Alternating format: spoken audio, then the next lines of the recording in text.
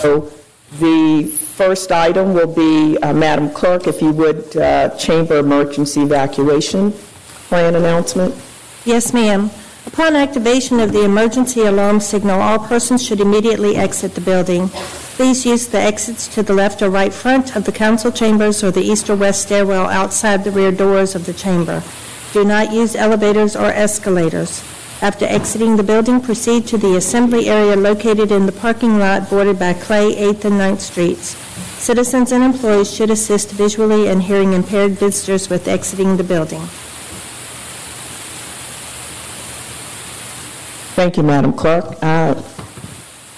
We will now turn the initial discussion over to and if you will look at your agenda on page 1, the budget retreat overview, Ms. Lou Brown Ali. Thank you. Good morning. Thanks for being here, which gives us a chance to review the mayor's proposed budget and the method by which you will make decisions relative to final budget adoption. All of you have said that while you enjoyed last year's marathon session, you don't want to see a repeat of that.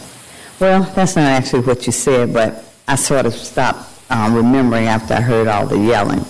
But anyway, we're going to start today. Charles is going to start us out with a discussion on your priorities. Again, this is just a discussion item for you. What he's done is assemble some items that I believe you've talked about and that we know are of great importance to you. He'll talk with you about that, and we're going to ask that you come to consensus on your priority items. After that, Charles will be followed by Megan, who will help you craft your amendment process and to hopefully set your budget session calendar. Lastly, you'll have, as always, we're here to support you and give you a starting point, but you'll be discussing and you'll make all your decisions. What we are hoping for is that whatever decisions you make today will be made by consensus and result with clear guidelines on how you agree to proceed during this fiscal year.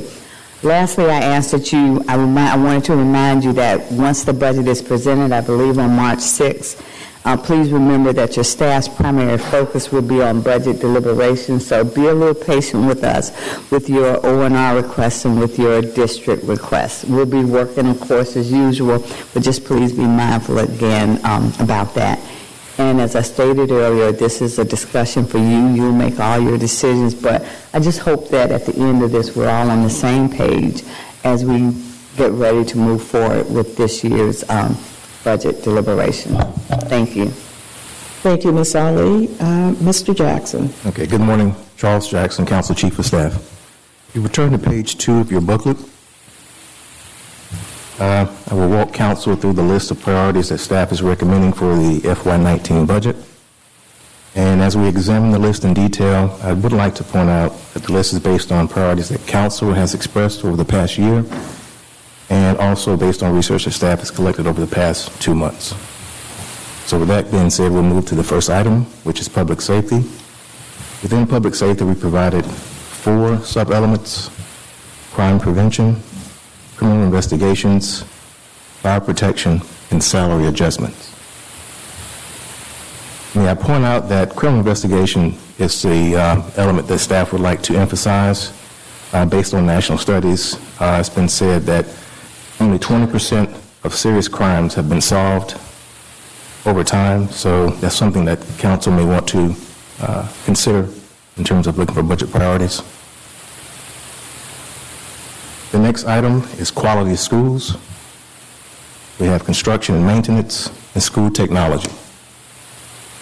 Again, we want to emphasize the replacement costs that are involved for maintenance as well as technology. This is something that Council may want to highlight or emphasize in the mayor's budget. The next item is infrastructure, dealing with parks and recreation, public utilities, and citywide facility maintenance. Again, we want to emphasize this about citywide maintenance. Examples would include the park system, water, wastewater, and stormwater as well.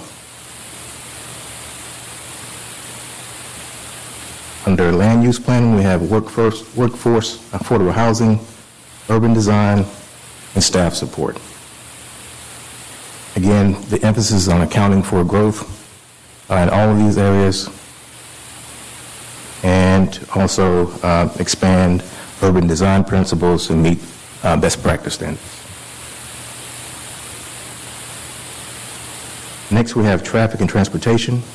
We have infrastructure analysis, transportation alternatives, and we want council to emphasize enhancements to these areas, dealing with technical studies of the roadway network, and determine the best needs for growth and development. Next, we have code enforcement, zoning enforcement and review, general code enforcement, and blight abatement. Obviously, the emphasis here is on blight and abatement of blight. On page 3, we have information technology. We have an emphasis on increasing access to mobile technology, IT infrastructure, and the business application processes. Again, the goal is to support the network in issues like cybersecurity and maintenance, and also provide technology to staff or critical positions where they sort of or less have a desk type of job, and they work with the public out and about. Next, we have capital maintenance. We have street maintenance, street markings, sidewalks, and alleys. And this is something that council has expressed over the past year in terms of sidewalks and alleys.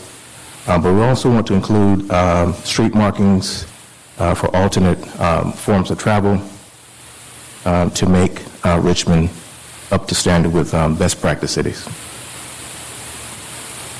Next, we have youth services, seasonal programs, participation and outreach, after-school and recreation center programming. And the emphasis here is on marketing our programs to make sure that we have highest percentage of participation from citizens so that they're aware of these programs and take full advantage. Last we have economic development and community development. We have business retention and creation, commercial corridors, matching supply and demand, small business development, job creation to reduce poverty. Again, the emphasis is on assisting small businesses and helping them become more acclimated into the regulations of the city. And so these are the list of items that staff is recommending to council. Again, keep in mind these are items that council has expressed over the past year and things that we've collected in terms of our research. So with that being said, I'll open up the floor to see if something needs to be changed, amended, and we'll move forward from there. Thank you. Ms. Gray, and then Mr. Agelesto.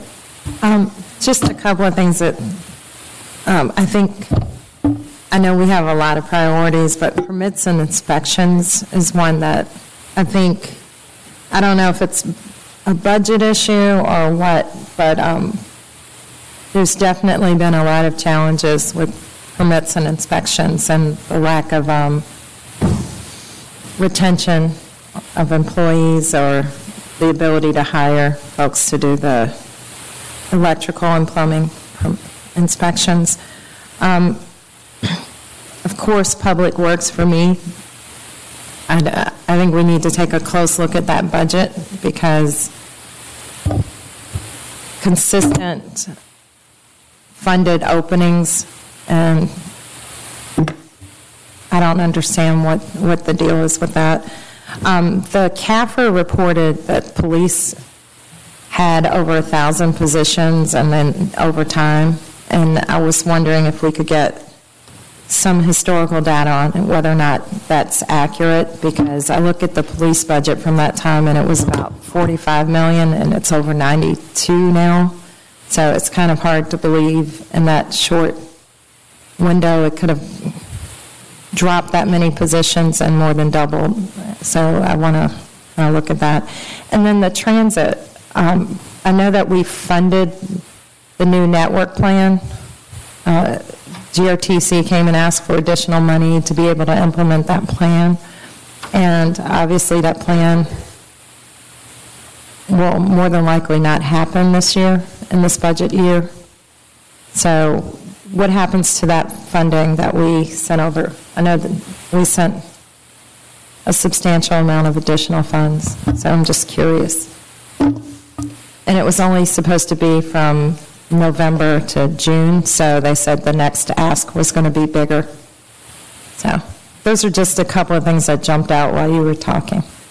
So just want to be clear that what we want to do is make sure that these areas capture our priorities. And the additional items that Councilwoman Gray has asked, if we would get that information relative to DPW, GRTC, police very specifically. I think one of the things you mentioned, permits, in terms of making sure we're capturing within these categories around permitting, which has been a challenge for us. Anything else, Ms. Gray? No, I was going to come to Mr. No, and just making sure in terms of these priorities that they are comprehensive in responding to. well, yeah, and I think most of them fit under one of the priority categories. The only one I didn't really see is permits and inspections. Okay. And we have infrastructure, but as far as our bulk, brush, and leaf programs, I really want to re-examine what happened, because I don't want to have a repeat of, we need people, we need equipment, and then we get less at the end of the day. Okay. Mr. Aguilar? Thank you. And I appreciate this opportunity to really go over what the council's priorities are. And I know I've had my conversation with the CAO and have worked to reschedule a meeting with the mayor about my personal priorities, but it's very helpful for my colleagues and I to have this open conversation so that we can get on the same page for advising the mayor how to introduce his budget and what priorities we expect to be present. I think our resolution on public safety stands, and we expect to see the continued salary decompression schedule. I think that also applies to the schools and the teacher decompression schedule. But there's no reference here of I think it's Graham is the name of the consulting firm that is Gallagher, thank you. Gallagher is doing the citywide personnel review. There's no reference here to that, and I believe it should be ready by the end of this month. And I think that's very important that we assess it in terms of the entire personnel complement for the city and how many people do we have for which departments and what are they earning and is that competitive. The state is doing something similar. I'm sure localities everywhere are having to figure that out. So I would ask that we include that in our priorities, because it may inform us that there are certain departments that don't necessarily need the resources that they've been provided, and they only get them because that's what they got last year, and it could inform us as to which areas we really need to address the salary stabilization. I know DIT is one other area where they're just not competitive, and that they become kind of the entry point for somebody starting their career, and then that person moves on pretty quickly. So I would ask that be included. The other item, and I'm asking for a point of clarification, under traffic and transportation, there's something written that says, infrastructure analysis, perform a comprehensive citywide technical study of the roadway network to determine the capacity to support future needs. And it's interesting because I'm not exactly clear on what that accomplishes, other than saying this is what your network is, and this is the capacity that it can accommodate today. And I'm sure that traffic engineers have that. I would ask to maybe revise this to tie it into the citywide master plan to say, to assess the traffic on how it will be impacted by updates to the citywide master plan and rezoning. For example, we have created a transit-oriented zoning category that eliminates the need for a lot of vehicular, cars for apartments, et cetera. And does that have an impact on the traffic assessment? That's a future, it's already been zoned, but that would be a future impact. And I would think in order to have a good estimate of future needs, it would have to assess what we plan for the future use of certain parcels.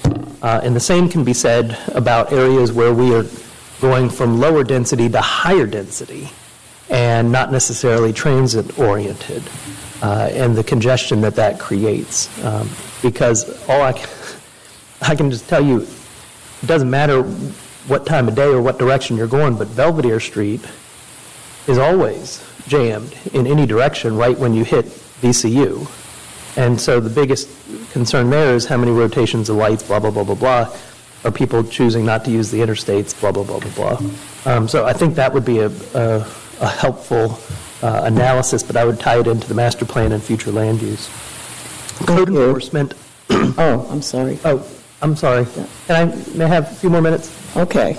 Code enforcement, one of the things that has been discussed has been to try to consolidate the functions of the various enforcing agents that are currently in different reporting silos, and to establish more cross-training. And I think that's very important. We can throw more resources at code enforcement, but if you got a person who is only trained and is equipped to enforce on one section of code, they could potentially be trained on a separate section of code so that when they go out to the field, they're actually able to represent two different divisions. And I think that's an efficiency that we have not had that is critical. And I believe that's something I've heard from the administration that they are also investigating and supportive of. But Madam Vice President, those were some of the recommendations that I had, seeing what was presented today. Thank you. I thought needed clarification or addition. Thank you. I'd like to offer a couple as well. It seems to me that under traffic and transportation, beyond transportation alternatives, I'm particularly interested in really taking a look at multimodal within the city and then in the context of the region, but especially that we tie together not just alternatives, but how we create that kind of multimodal transit network within our geographic footprint, and then how, and with the opportunity to connect again to the region. Under land use and planning, I think those components are fine for me. I'm also looking for that citywide housing plan that ties together a lot of things that are going on, part and parcel of the master plan, the market value analysis that has within it, in addition to what we have there, protect and expand, but really having a plan.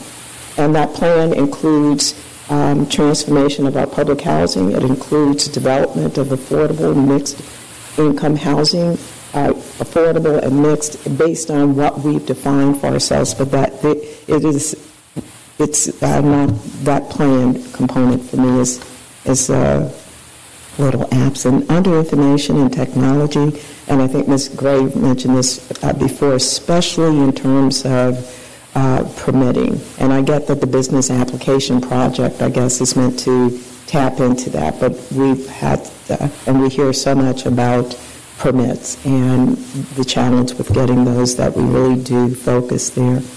In terms of economic and community development, job creation, anti-poverty, providing means to increase wealth, but we're talking poverty reduction. And I know it's inherent in here,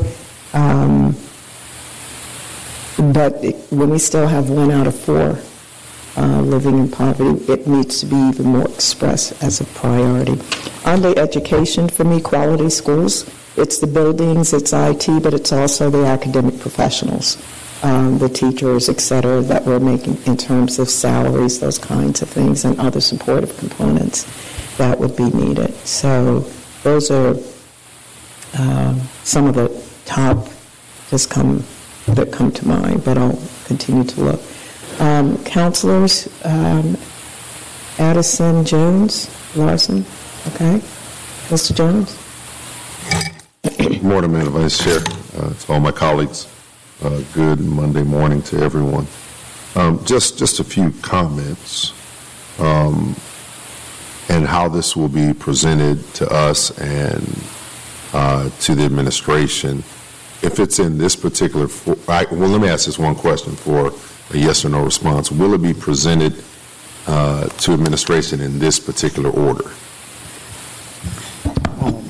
We didn't put it in any particular order, so this isn't in an order, but this So is I just want a yes or no, just a yes or no school. This is the template that we plan to present with our memo, but this is not in any order. Right, so unless we prioritize these, this is the list of priorities for us, but Right. not ordered. Right. My only concern would be the fact of implicit priorities, just based upon how it's written and laid out.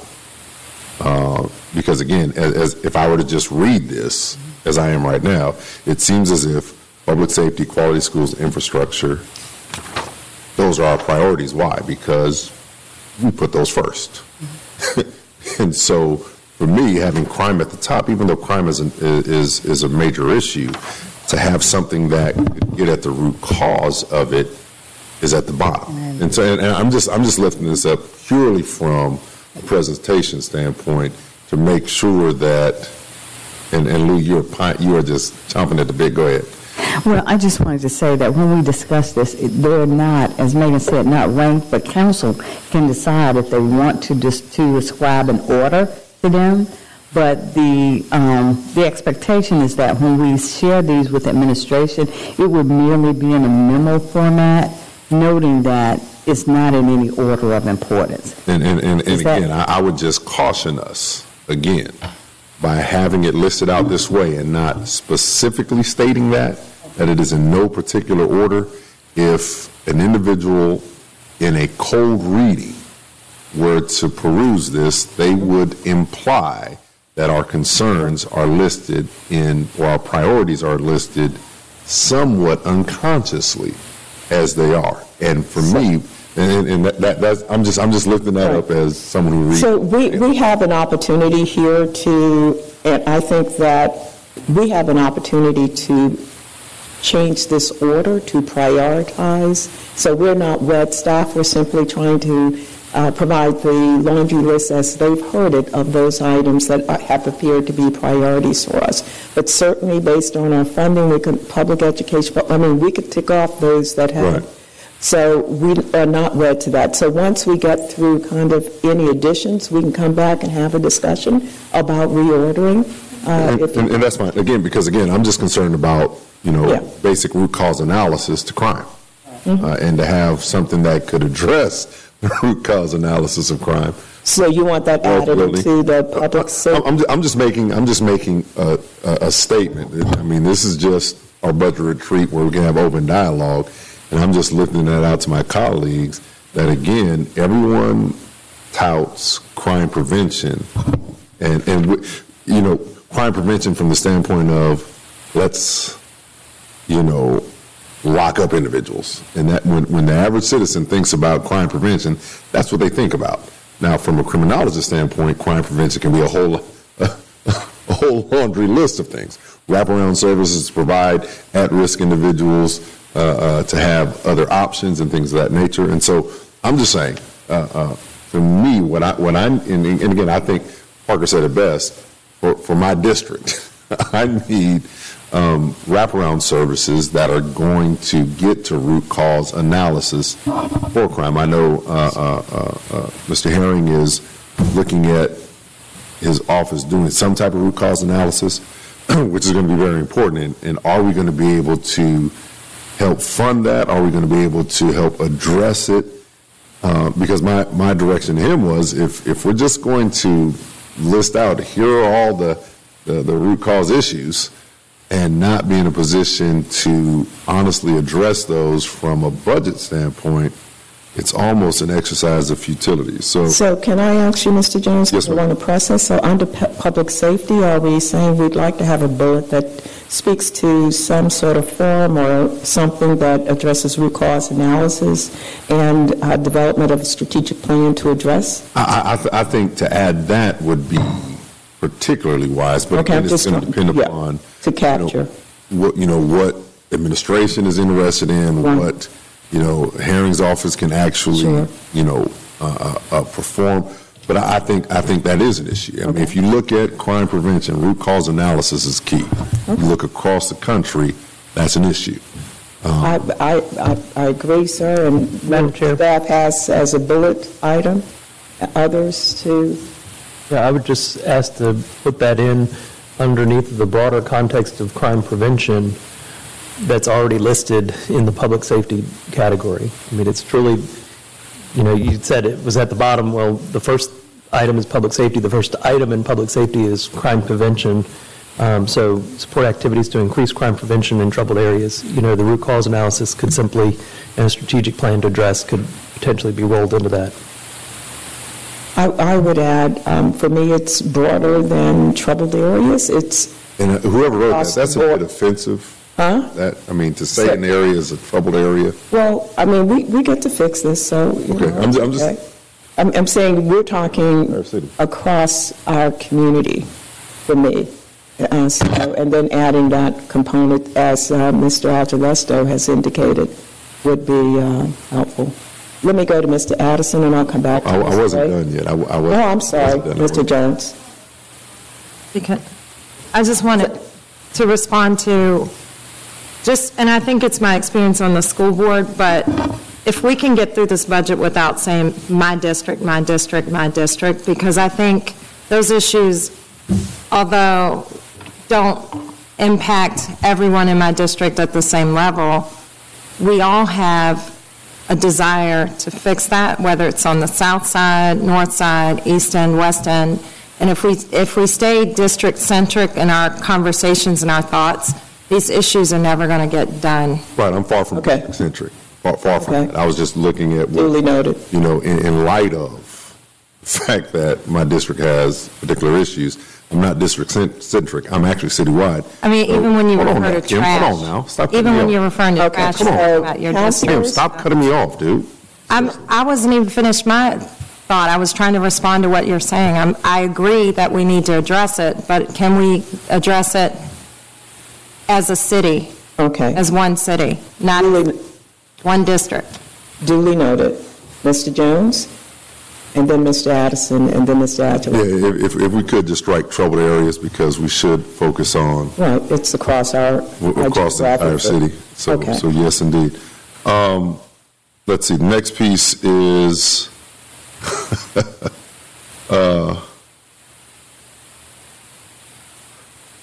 just from, and again, sorry if this is South Side or district-centric, concern of, and looking at, is poverty being driven to a particular section of our city whose services are not at the same level as the rest of the city? Because again, we do have a transportation issue on the south side. There is. I think we proved that at the very beginning. And so as we look at affordable housing, as we look at, moving individuals, how do we address not simply re-centralizing poverty in another area or portion of the city? Mr. Jones, I would offer, that's why it's so critical to have a master plan. We don't have a plan for housing development across this geographic footprint, which would speak to looking at where we have what already, what it is we say we're trying to develop. We're articulating mixed income, I'm not sure that we're all on the same. So what does that look like? Transformation of public housing, housing in general.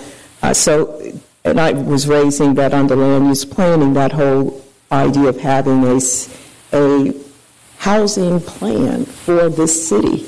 We don't have it, which would include and specifically address those kinds of concerns based on what we articulate as our desire for our city, which has been around mixed income. Right, okay. As opposed to shifting displacing, that's not, but without some plan, some vision, some strategy, some understanding of what we have right now, what our goal is, and then what it is that we would like to see and where, and that we're in the driver's seat. Typically, we're responding to folks who we want to put a development here. We're saying if we have a plan, we know where we're wanting to see some things based on where we already have, some housing.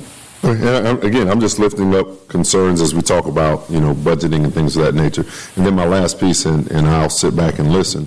As we approach the conversation of code enforcement, is this a question of praxis and management initiatives and directives versus actual funding?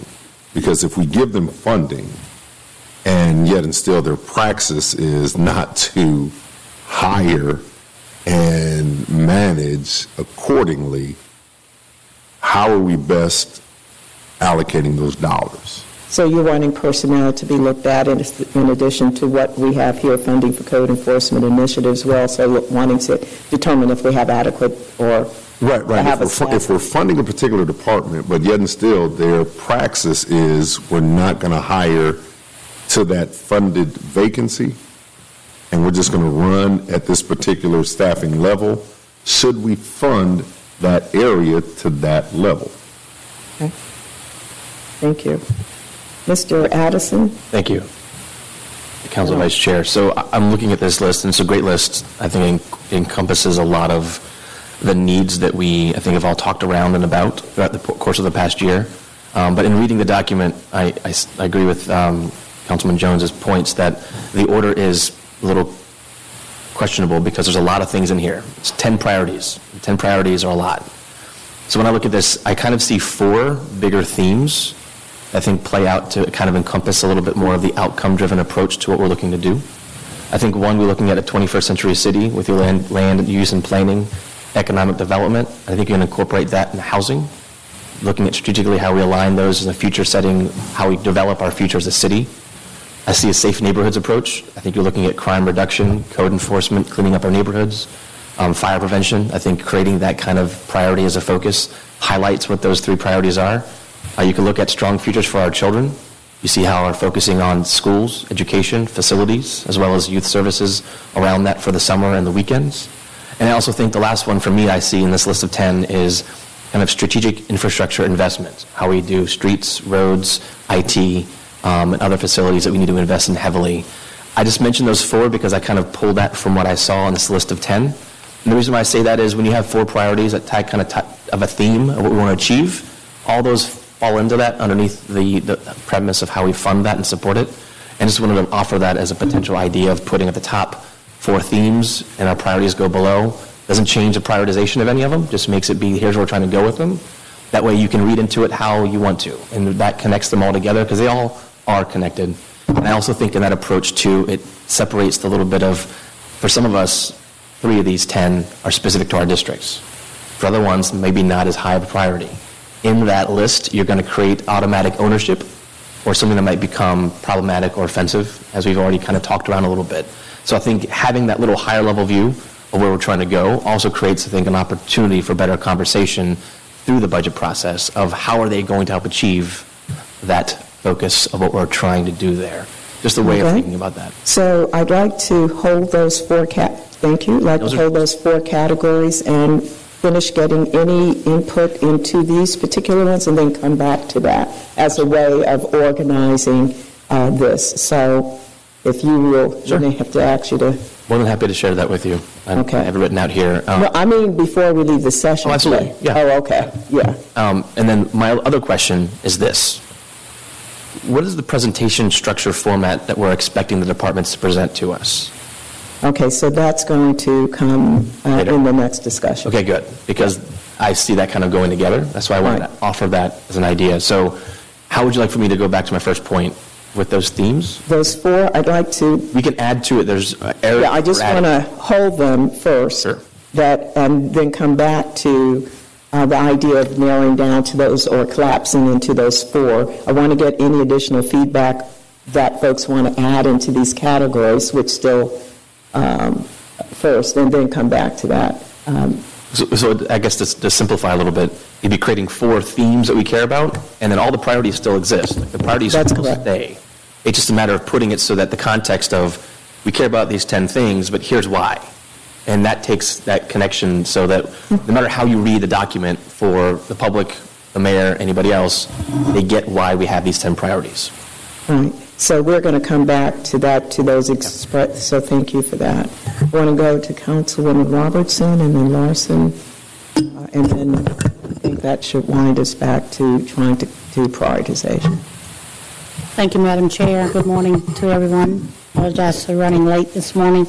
And understanding that I have missed the conversation to this point, but what I've gathered from what has been discussed as it relates to our priorities and on pages 2 through 3, I agree with what I'm hearing being said, Madam Chair.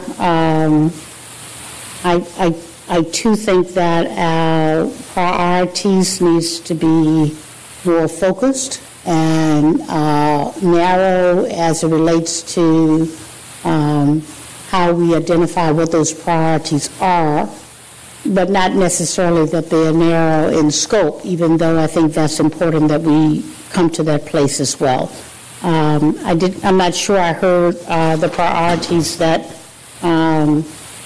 Councilman Addison identified, but just in looking at the groups that we have, I too have broken them down in a couple of smaller categories, being economic and community development, workforce and educational development, infrastructure, and I'm sure if I took a little bit more time, I would, maybe categorize them even more specifically. But I do think that if we had 3 or 4 categories that we were focusing on, that would give us a lot more depth as it relates to those kinds of things. One of the categories that I don't see defined in looking at the priorities that I am concerned that will be included is that the majority of our budget always goes to operation. And I see the information technology as one of the areas of significant interest.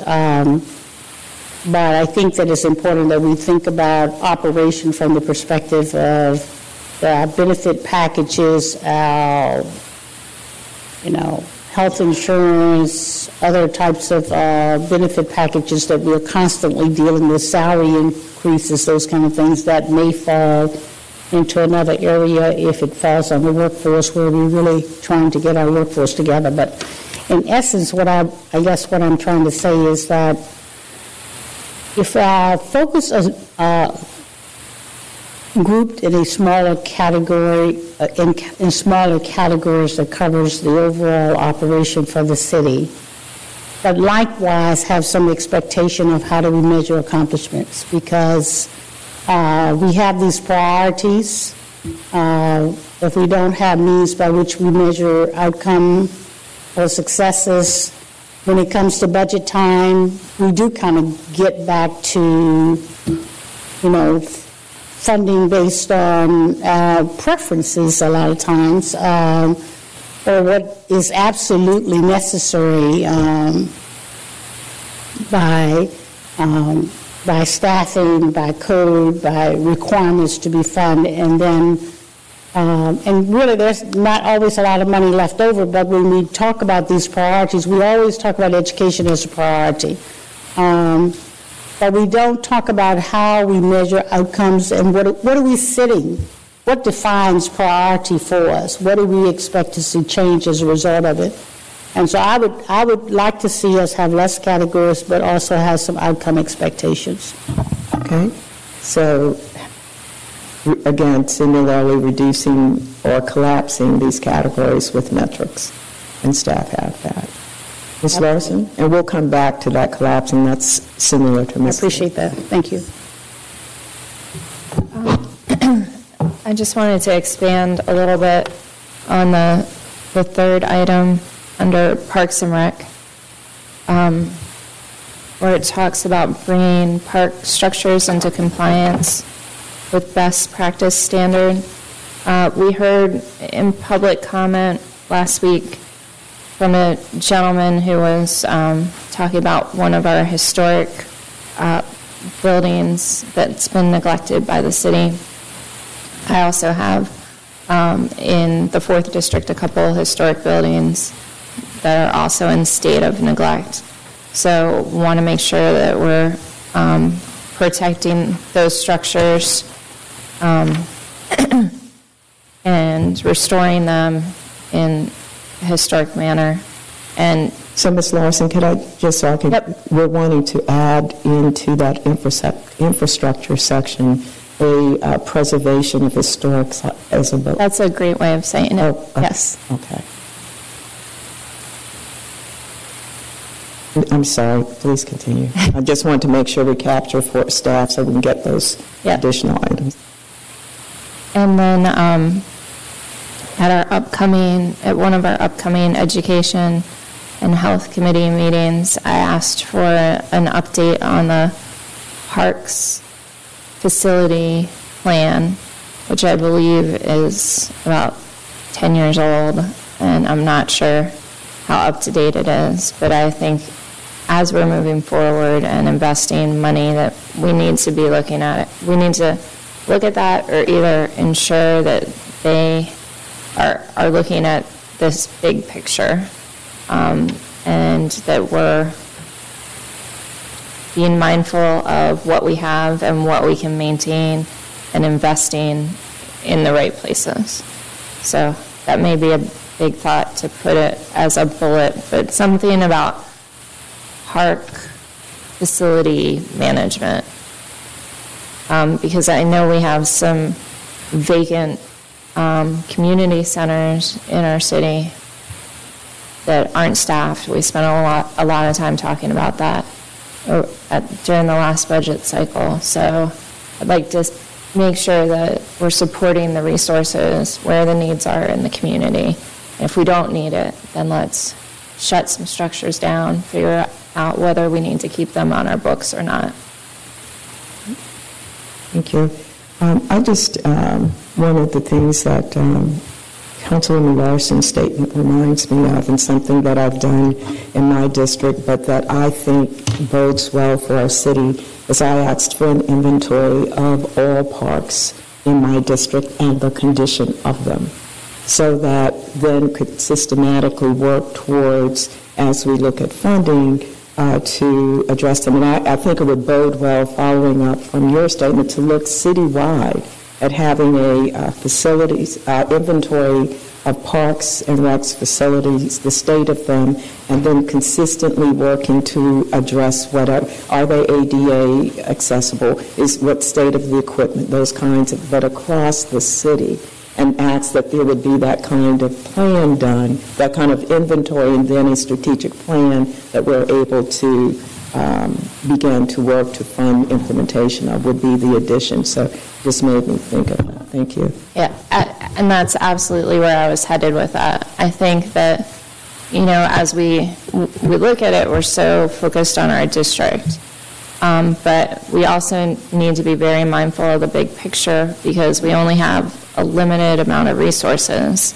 And even though I'm in the 4th District, I might have constituents that are at the community center in the 5th District. So these are shared resources, and we're going to get more out of it if we look at it big picture. A lot of these community centers are literally falling apart.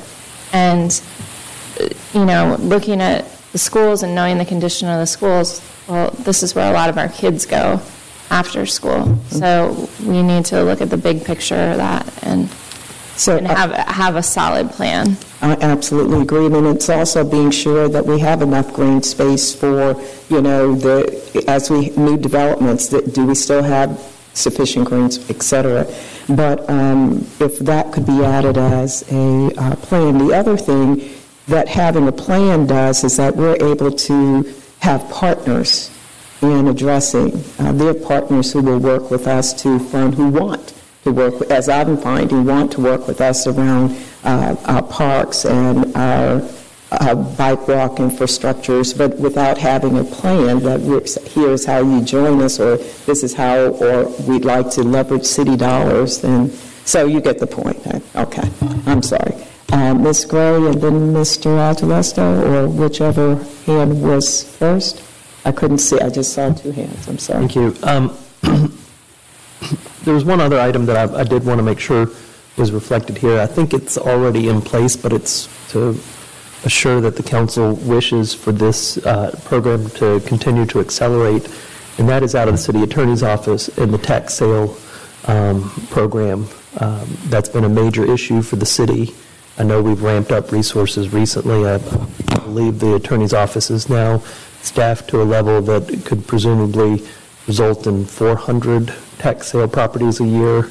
If that's the appropriate level for city council's comfort zone, I think, that program only brings benefit by reducing blight and increasing tax revenues to the city. So I just want to make sure that that one is somehow identified, continued funding for that strategy. Thank you. Thank you. Ms. Gray?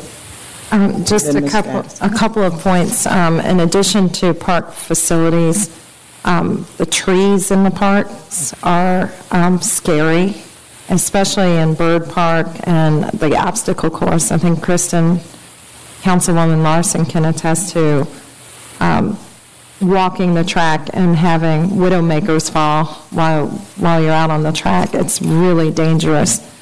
And I know that we saw some of the urban forestry stewards out there, tree stewards cutting some limbs, but as I drive through the 5th District parks, I think those are the scariest trees I've seen out there, with huge trees with dead limbs on them that are a liability. So I would hope that that can be part of the plan to address those. And while we're on parks, we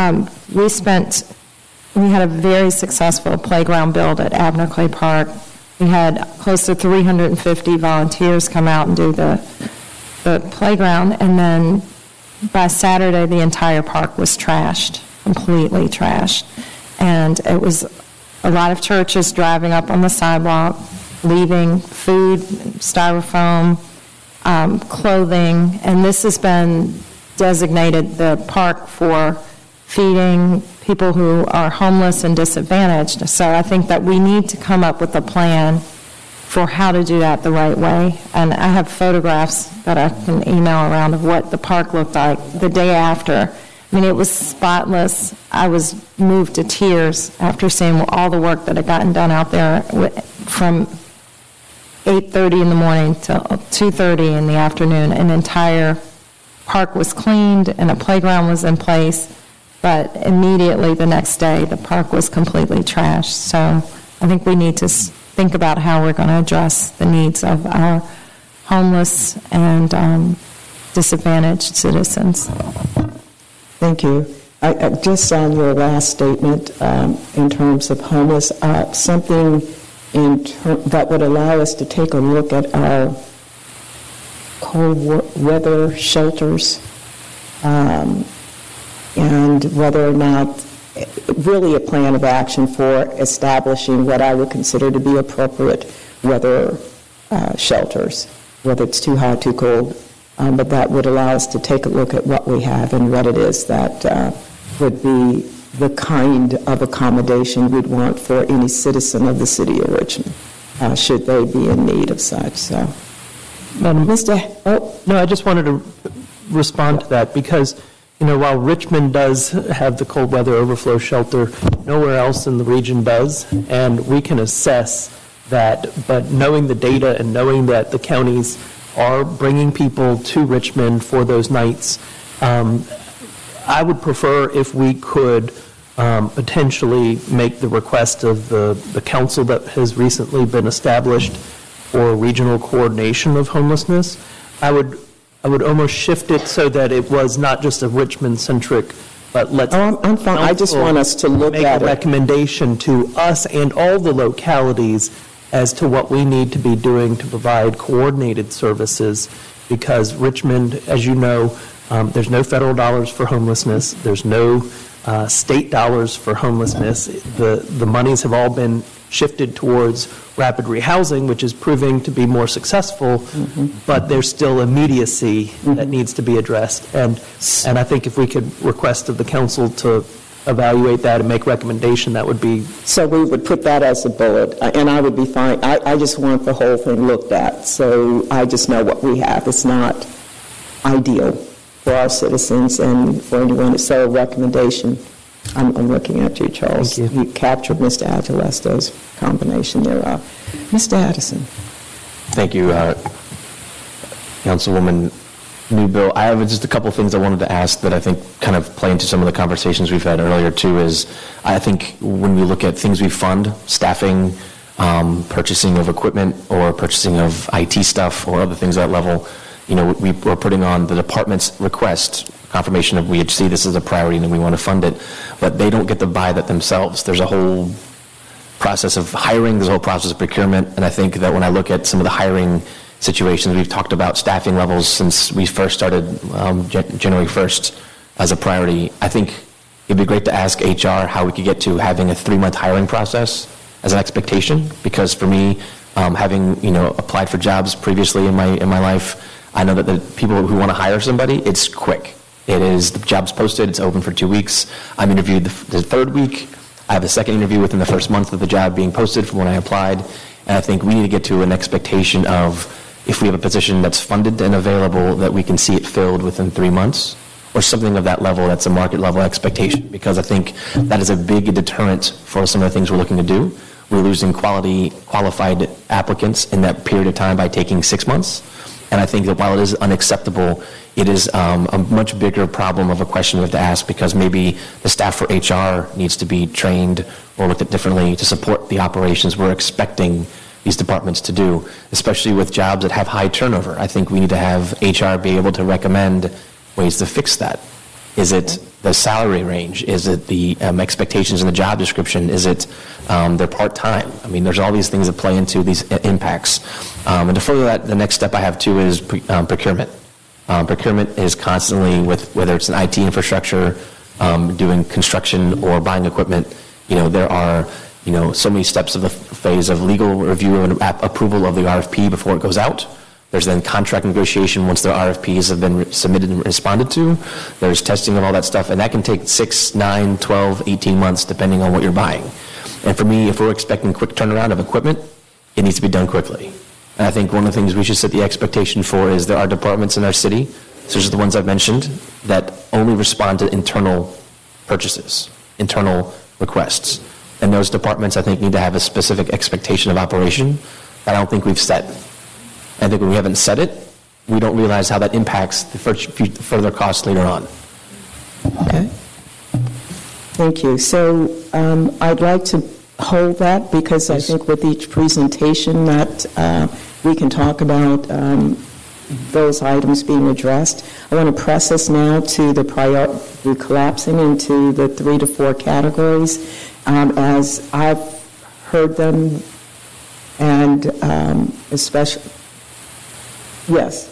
I don't know whether or not staff have the capacity or not to put those things up on the board so that we can at least see what we are doing, as far as if council agrees that perhaps we should consider collapsing these 10 into a lesser number. Somewhere between 3 and 4. And yet moving items that have been identified to those categories. I don't know whether staff have the capacity now to project that up there. It may be. See what we're doing? It may be. I think that if we can collapse the broad headers, they can come back with, if we get public safety and everything that's under public safety or quality schools, and if we can give them the categories, they'll come back with us. It's going to take a lot to, yes, at this moment. They don't have that instant capacity. That's correct. Right now. So if we go to, and welcome Councilwoman Trammell, Excuse me. if we go to the categories, it sounds as if I heard, and we can call them anything you like, but Mr. Addison and Councilwoman Robertson, it sounds like something broadly public safety, even if we don't call it that, with the adjustments we've made, something around whether we call it public education, quality schools, and youth services, something in that regard. Please stop me anywhere you like. Then there's a broader infrastructure category that included everything we had under infrastructure, but other components that are here, like IT, capital maintenance. Then there was an economic and community development category. So, yeah, if you would. But as I heard it, those public safety, public education, and youth, infrastructure, we had economic and community development, and then we had collapsed some components, traffic and transportation, code enforcement, went under land use planning, IT, et cetera. So if I didn't get them all, I'm going to go back. Okay. You captured a lot of it, so. All right, well then, considering how quickly I went we through didn't it, capture, so let's start again. I'm impressed. Okay. Public safety was broad, and it included those additions that people added through our discussion, the root cause now, et cetera, some other components there. Is that one of the broad categories? We'll do the collapsing after. I'm just trying to get to the top 3 to 4. But collapsing, we're not losing anything, we're just collapsing these others into them. Then we had public, and they can be called anything, I'm just not but public education and youth services, which included quality schools, it included youth services. Then we had infrastructure, which included, and stop me anywhere you like, traffic and transportation, code enforcement, information technology, and capital maintenance.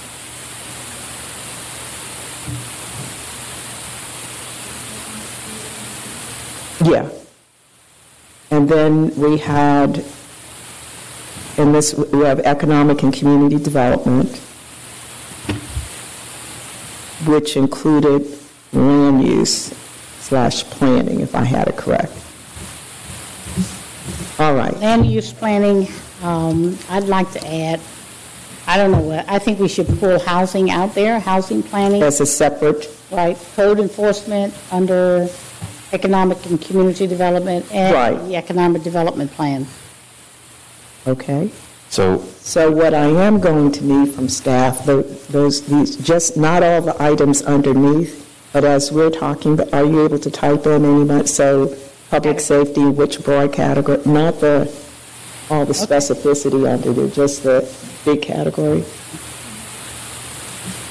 Or capture it and recap. So let's do it this way. Let's have all the feedback from counselors, and then we'll see what we have at the end of there. So, Mr. Addison, I do want to go because you had some categories. Did those? I just put for building a 21st century city, it seems like our Richmond 300 plan, pursuing strong economic development, supporting the retention and keeping our businesses here. I think a multimodal transportation plan fits under that as well. It fits that broad. Transportation. Yes. Will you pull these categories so we're following you? Yeah, so transportation. Okay. So traffic and transportation. And then I also put I just put that one there because while on the next page, capital maintenance includes street maintenance, street markings, sidewalks, and alleys, the markings piece fits into more of a transportation plan just because it's bike lanes, it's all the things we're doing for pedestrian crosswalks, it's that stuff. So for me, those plans go together with that aspect of that plan together. And then that was my 21st century city thing, just future looking, driving us somewhere modern and new. I also put under there too, because I thought it would be nice, our parks and riverfront. Because I think those are two often underlooked resources that are huge tourism generating destinations, but that's just me.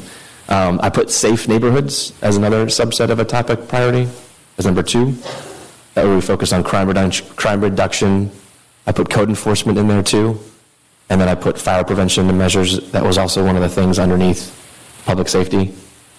but also by incorporating code enforcement, it lumped those together as creating clean and safe neighborhoods. And then I put strategic infrastructure investment, because I think when you look at all the things we're doing together, how we invest in transportation, how we invest in our roads, paving, sidewalks, et cetera, all things that are capital, but also internally for IT and other things as well, it fit that's more of a capital, sometimes supported projects. It made it be strategic. And then the fourth one I put was strong futures for our children. That encompasses education, teachers, encompasses facilities, encompasses youth services. There's one list in there as well. And I kind of added a fifth one because it's not really on here, but it's something that Councilwoman Robertson mentioned, which is kind of like the community wealth building piece. Workforce, opportunities, jobs, and how we're driving that together as well. Okay. Is that Yes. can change in the titles? I just want to put it kind of, that's how I lump it all together. Right. Notwithstanding the broader titles, I'm just trying to get the categories. And so what I'm going to ask is that staff will try to come up with a compilation, this collapse that we'll discuss after we do the budget work session. You can bring that to us and we can look at this again so it'll be easier for everyone to see. Ms. Trammell and then Ms. Gray. Thank you. Can we put like sidewalks in there too, because that falls under public safety? Yeah, we have, okay, so sidewalks. We have under, Ms. Trammell? Oh, under capital maintenance, we have sidewalks and alleys and street maintenance and just collapsing them now into the broader category. Thank you, Andres just explained it. Okay. Thank you. Thank you, Ms. Gray. So one thing that I think we've kind of left off and what I think links into the root cause analysis stuff and focusing on youth. I think if we put a category of families, youth, and children and look at social services as well, because I know they have seen increasing caseloads but declining positions. So as far as a budget, we know adverse childhood experiences are one of the key indicators of crime and how we can help to prevent that is to try to mitigate as much to the degree that we can within schools or within communities those adverse childhood experiences. So I think social services with respect to child protective services and foster care are an area that we should focus in on as well. So, absolutely, I certainly agree. I suspect others as well. And so health and human services or whatever that broader category that addresses families, it's going to pick up whether we're doing trauma-informed care, ACEs, but yes, your point, as a category, and we'll figure out how to get it in, but you get it. Okay. Okay. Ms. Robertson, and then we'll move to the next item. Yeah, there were some categories that I mentioned. I just want to make sure that, I'm not sure that I'm such a visual person. You want to, if you will go on and lay them out for staff, they'll try to reconcile this for us. And everything. Okay. But just to make sure that some of the things that I would like to be taken into consideration, if you would bear with me to just go over those categories again. Yes, okay. Please. All right. So I agree that, one of the key things for the city is economic and community development, and I definitely support seeing that as a category.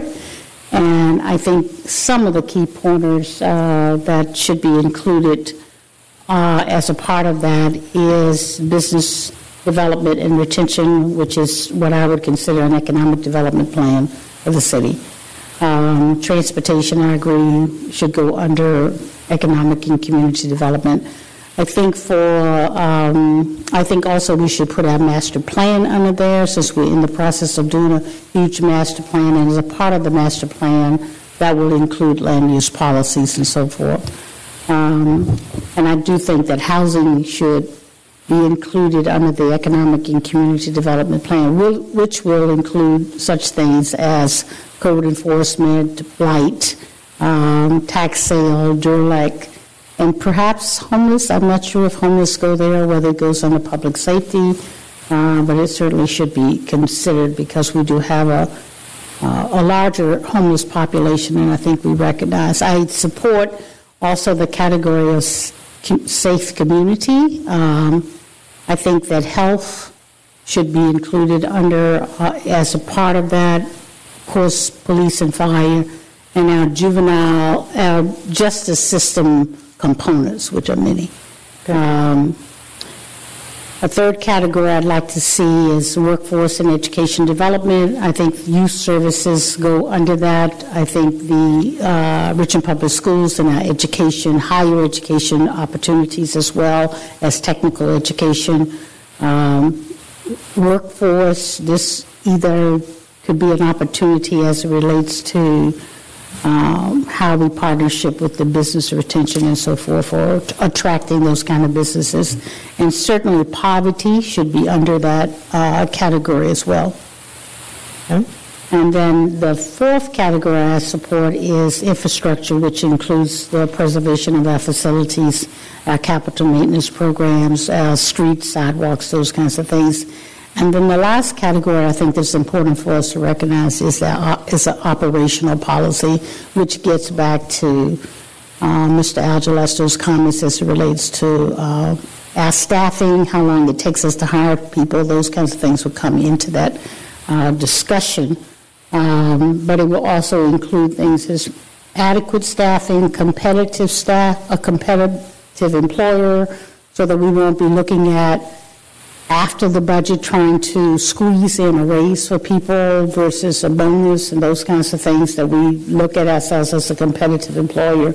But I also think this is an opportunity that we should have a more broader conversation about the overall process of operation, the lack of the charter revisions that needs to be made to make sure that we are aligning the executive, the administrative, and the council branch in a way that it aligns in a way that accomplishes what we want to accomplish for the city, would come under that operational component, as well as I'm sure there are other things that as we talk through the process. But lastly, I'd just like to reemphasize, though, what do we want to see the outcomes be? What do we want to get when we grow up to be the city? And what do we want to see in increments of annual budgets so that we know that we're making progress toward those things? Okay. Thank you. Thank you. So I am now going to ask staff to take what you've heard. What the good news is now we have collapsed these 10 into somewhere between 4 to 5 categories and ask you to come back to us at OD with this or sooner if they're available, so that then we can further refine and make adjustments in this regard. I think the last point that Councilwoman Robertson makes, and probably we'll have to have more discussion, has to do with outcome measures. What does it look like? What does success look like? But if you will bring that back to us, this proposed, you get it. So with that, I want to say thank you to councilors for this first part. First, this will come back to all of us for a second look and review in the collapsed form for further refinement. And so we will now go to Ms. Brown for the next item on the agenda, which is the budget work session and amendment process. And then we do want to get to the budget calendar before we leave. So, Ms. Brown. Yes, so at last year's, as Lou had indicated earlier, there seemed to be a lot of challenges or frustrations with the process. So staff over the last couple months have been trying to look at other localities that have a similar form of government and how they do their budget amendment process. And from those, we've come up with a proposal. Again, it's just a proposal, but I'd like to walk you through that proposal, and then we can, if there's any questions of that nature. So I'll start on page 4. The first big part of what is being proposed is that we would be looking to do full-day budget work sessions, which would mean in the morning from 9 a.m. until noon is where council will hear presentations from departments. Council staff is currently working on a complete revamp of the presentations that the departments will be providing. And so that will look different, but we hope to bring that to you guys prior to when the budget is proposed by the mayor, so you can look at how those presentations, as well as staff's analysis, will change. But one of the big components, and to bring Ms. Robertson's comments into it, is we're looking to have those outcomes identified when it comes to looking at department increases, to say, you know, if you're looking for this increase, what kind of service is going to be increased, so that we can start making those correlations. But that's just a little bit. But so again, in the morning, you will hear those presentations, do question and answers, things of that nature. You will be breaking for lunch. And then in the afternoon session, between 1 and 5 is where we're looking to do an actual real budget work session with council. Here is, in this afternoon session, is where council members will start considering amendments for those agencies that presented on that day. So to kind of take you through how that process would work is, if you want to turn to page 5.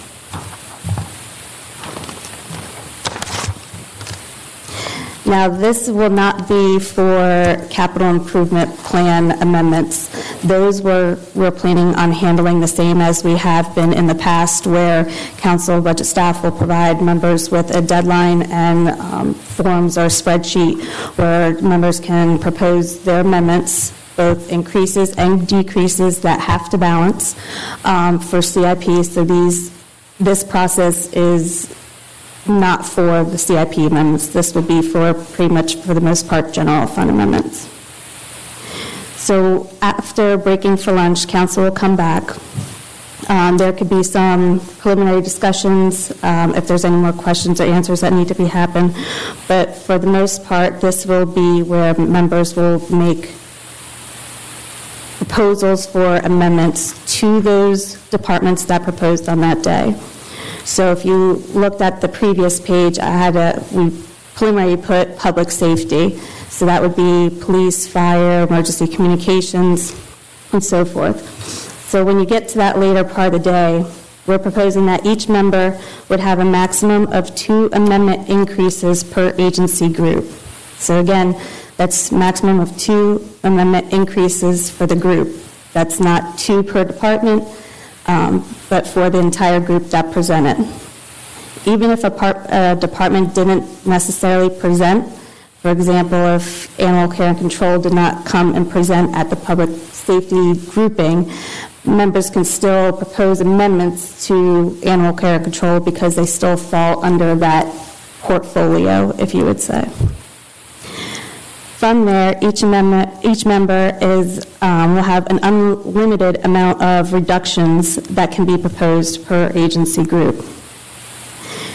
As I mentioned before, amendment increases can only be made to the agency assigned for that budget work session day on that budget work session day.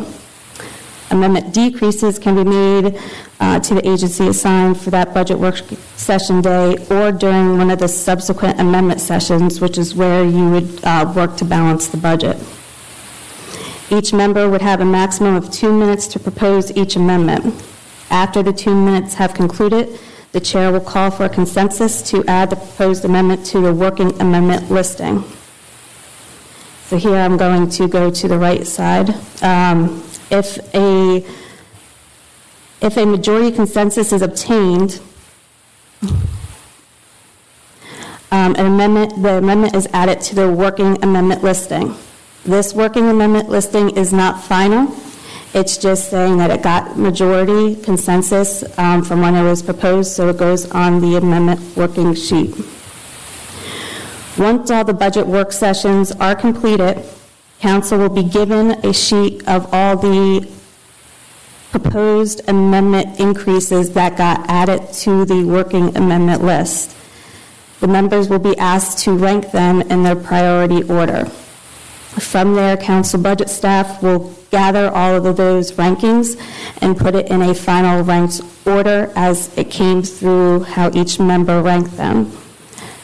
Council will have the opportunity to look at that ranked list, and at one point the chair will call for consensus on that ranked list. From there, any reductions that have been made and any further reductions that get proposed will go towards funding that increased listing by ranked order. So if only enough reductions are there to fund the top 5 increases, then that is the order in which they get funded.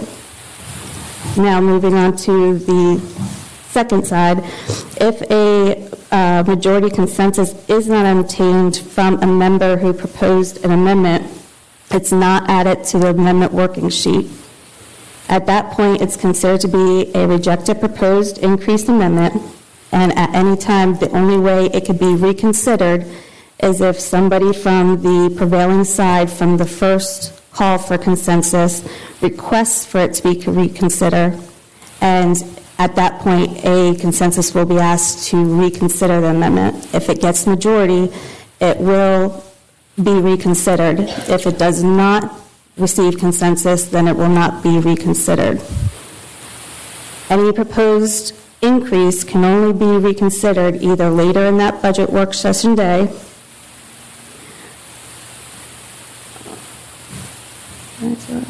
or at a subsequent work session. If you want to turn to page 6, well, before I go there, I guess I'll ask right now if there's any questions from that point. Thank you. I know it's a lot. Yes.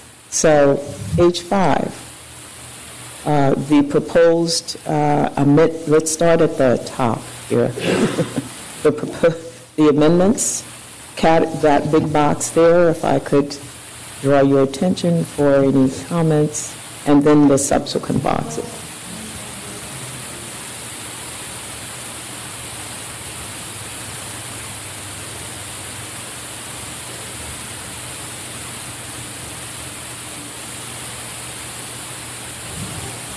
Madam Chair. Yes.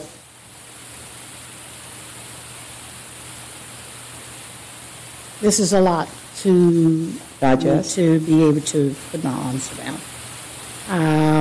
And this is not my favorite hour of the day to work, so I'm a little bit slower than I usually am. So, have a little patience with me.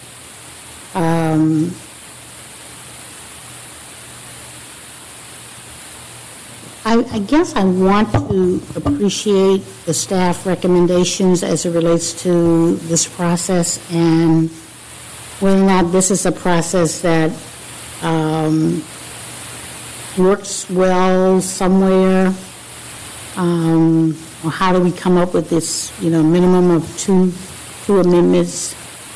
And I guess what would make better sense for me or would help me a lot in the budget process is that when we talk, like our previous conversation we just had about priorities, if we're talking about economic and community development, for me, it would be beneficial if we identified the related staff departments that are connected to that priority and how that priority, how the administration is proposing a strategy to accomplish the goals and objectives that we want to see happen. And in order to do that, these departments are the primary lead agencies that are responsible for that, and this is their program objective for the year, this is what their budget is, blah, blah, blah, whatever it is. And then when council begins to entertain amendments or whatever, we are making those amendments with the mindset that we fully appreciate the administration's proposal of how they're going to accomplish an increase in economic growth, revenue of, that $25 million that we put out there that we want to see just for one category, okay? This is what is realistic, this is how we're going to accomplish that, and this is what we're going to get done. And then, when I put in an amendment, I'm putting in an amendment because I'm thinking from the programmatic strategy of the city and moving the city forward. I think the challenge that, as Ms. Gray mentioned, as it relates to us in districts, when we start doing amendments that are related to, well, I want to see this in my district, so I want an amendment for that. And so I'm a little concerned about the limitation on amendments.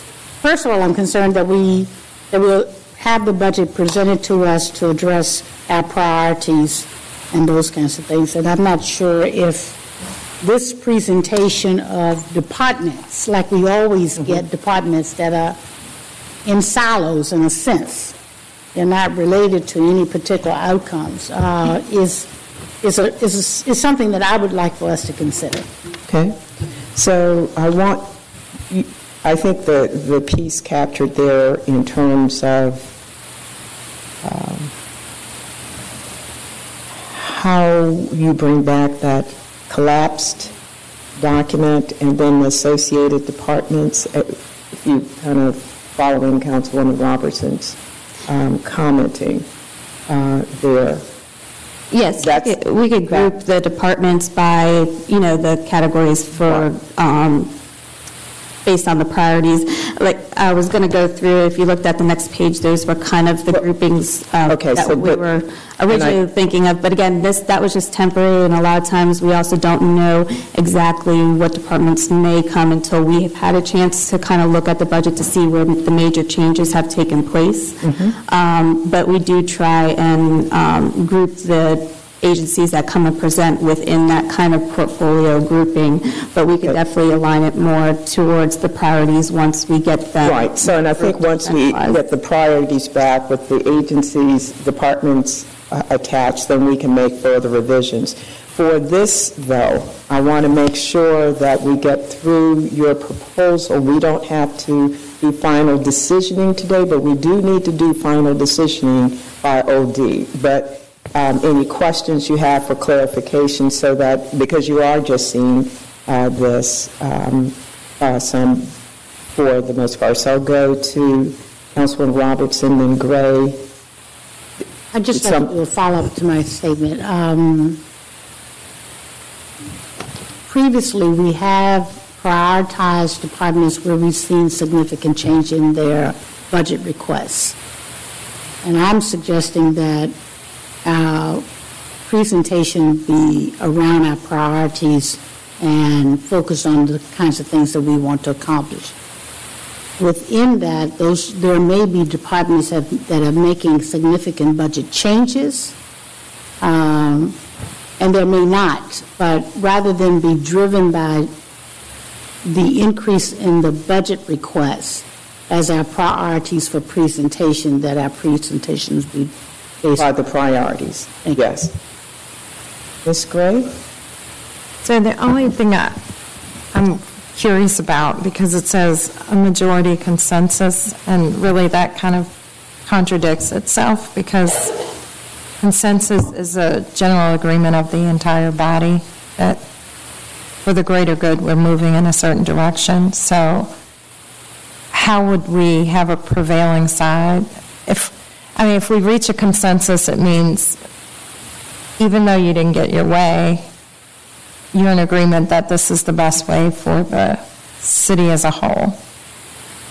Well, similar to like last year when we asked for consensus and we see members, whether they hold up their hands or whatnot, we'll be actually keeping track of who's raised their hands. So the majority, as far as 5, if it gets 5, I guess.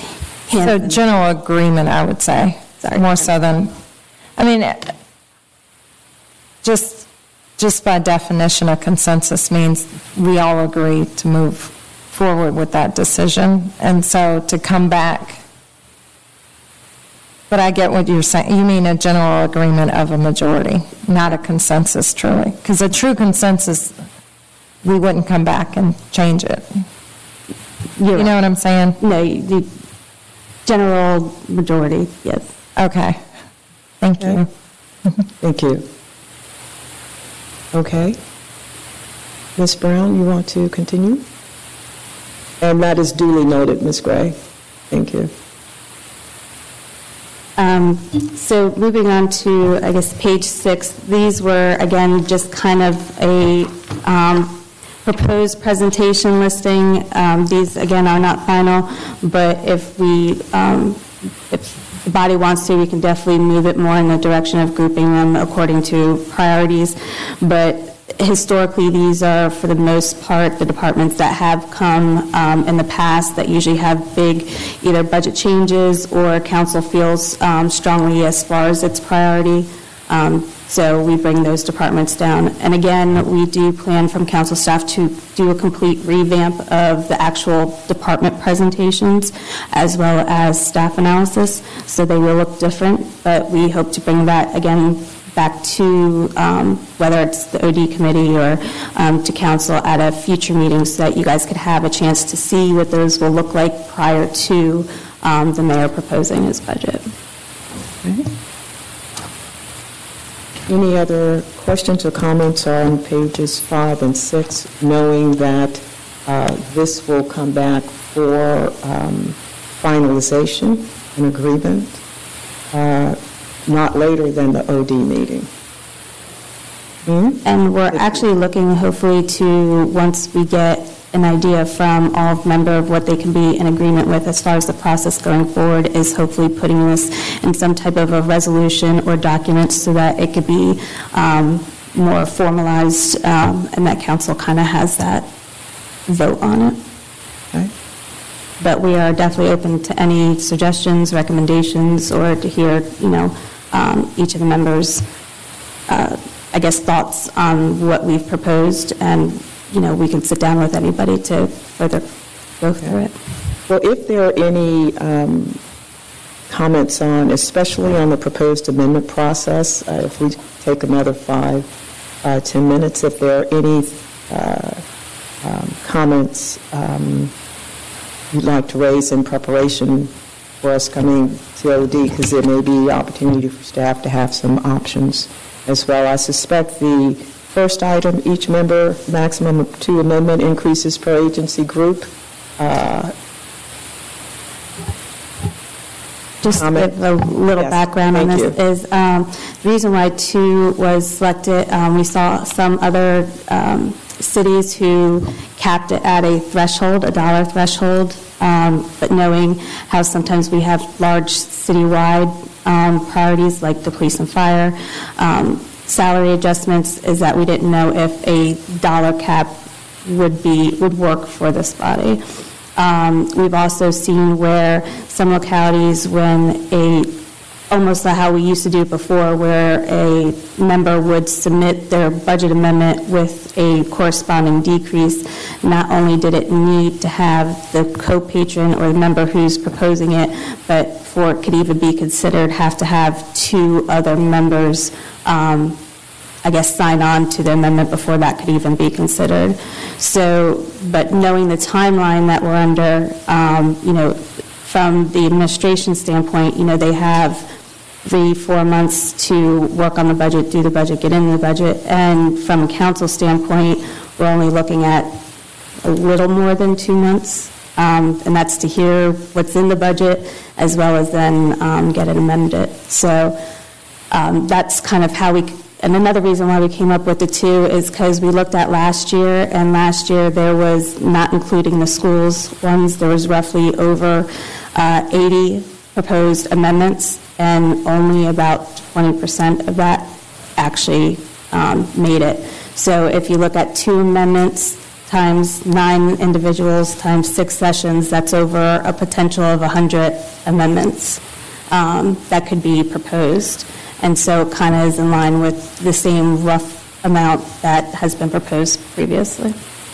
So that's also a reason why we've come up with the 2. Just a quick question. Even though I hear the volume of proposed amendments, because of the number of council members, there was probably a lot of overlap in there. So that, what did that that took into account the ones that were overlapped. And there were still, how many distinct and unrelated? Roughly about, well, 80 including the co-patrons, but they didn't get counted twice. They only got counted once. So if there was co-patron, they only got counted once, and it was approximately about Still 80? Okay. Thank you. Any other questions or comments? Again, Mr. Addison? Just observationally, doing those amendments the same day is a quick turnaround for really digesting all the things being thrown at us with any new budget. Like if a department were to come with a lot of suggested changes, they were to make amendments or things to that, this seems like a quick turnaround. How do we see that process kind of laying out? Because I think that if we're doing it the same day, I'm fine with that. I like expediency. I'm just saying I also understand because that's a lot to do at one time. Was my question make sense? Yes, Ms. Brown or staff comment?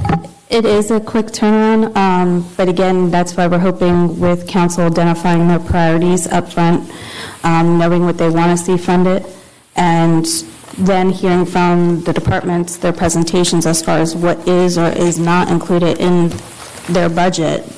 Basically, members should have an idea of what they're looking to fund for that agency and group.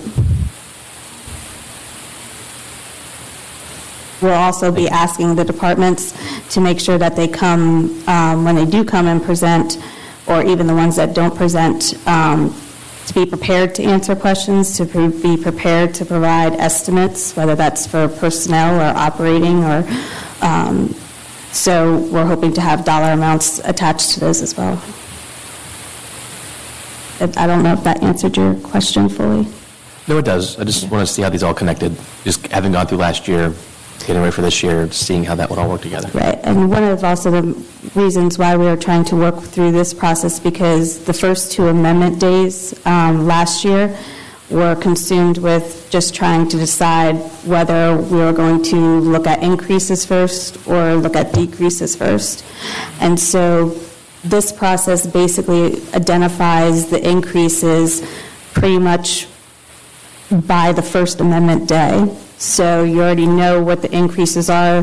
Council has had an opportunity to see them, look at them, rank them, and as well as from the reduction side, any proposed reductions, the administration is hearing them as they come on, so that when we start that First Amendment day, we have the increases, we have some potentially decreases, and administration can still have that time to come back and give any impacts that they want, but at least it's a working list that's being built upon, so it's not all coming at the very end at that amendment session. Thank you. If there are no other comments or questions, I do ask that you review this and be prepared to decision at the OD meeting. And if there are questions of clarification prior, that you would be in touch with Ms. Brown for any clarification. But we do need to decision about an amendment process. Okay. Yes. Has this proposed recommendation from our staff been vetted at all through the Finance Committee? No, not yet. So, no. So we have time in between now and the OD meeting to vet it. I mean, you've got a majority council on the Finance Committee that perhaps could vet the details of Make a I mean, I appreciate what the staff is bringing back to me. I'm just not, I haven't taken the time over the weekend to review the document that was sent to us, but I appreciate it being sent to us in advance. I think that would be a great idea, Ms. Robertson, actually, so that we can do some vetting and answer some of the questions. Because it may take a little bit of time for us to really make sure that I want to make sure that what we agree to is not just a superficial agreement and we don't abide by and follow it. So I would rather spend more time vetting it and coming to a real agreement of council, and we will abide by what we commit to, because otherwise it's impossible for staff to be able to support us as effectively as they can if we are not going to stick to what we agree to that we will be doing. So Right. I just need a little bit more time to that. And I may even spend some time with the staff myself individually to try to make sure that I'm grasping everything that they're saying. But because we do have a majority council committee of finance, I would think that would be another option to consider that. If council members who are members of finance would indicate by nod that you'd be amenable to us reviewing this and vetting at our, because we do have a finance committee meeting prior to the December OD meeting. If we could add this to our list. Ms. Larson? I'm happy to talk about it. I guess my only concern is, do we debate it there, and does it come back to the council, and then we debate it thoroughly again? Well, we would just be vetting it and just addressing any questions, trying to get, but it's the whole of council that would agree at the OD meeting. Right, Yes. I get that. Oh, I'm sorry. But, is this efficient, because it's it's an issue that really impacts every council member. So are we going to, talk about it in finance for an hour and then have to talk about it in OD for another hour with the same conversation, just more people? So that's What's my your- question. I'm happy with sending stuff to committee if it makes the process more efficient. If it is just the same thing twice, then I don't think that's efficient. Gotcha. Other members? You get what I'm saying? Mr. Jones? Ms. Gray? Which way, Ms. Gray? With committee review? Committee review or simply OD? Mr. Jones? Either way. Okay. So,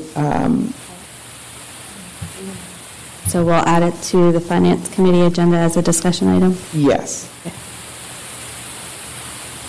Thank you.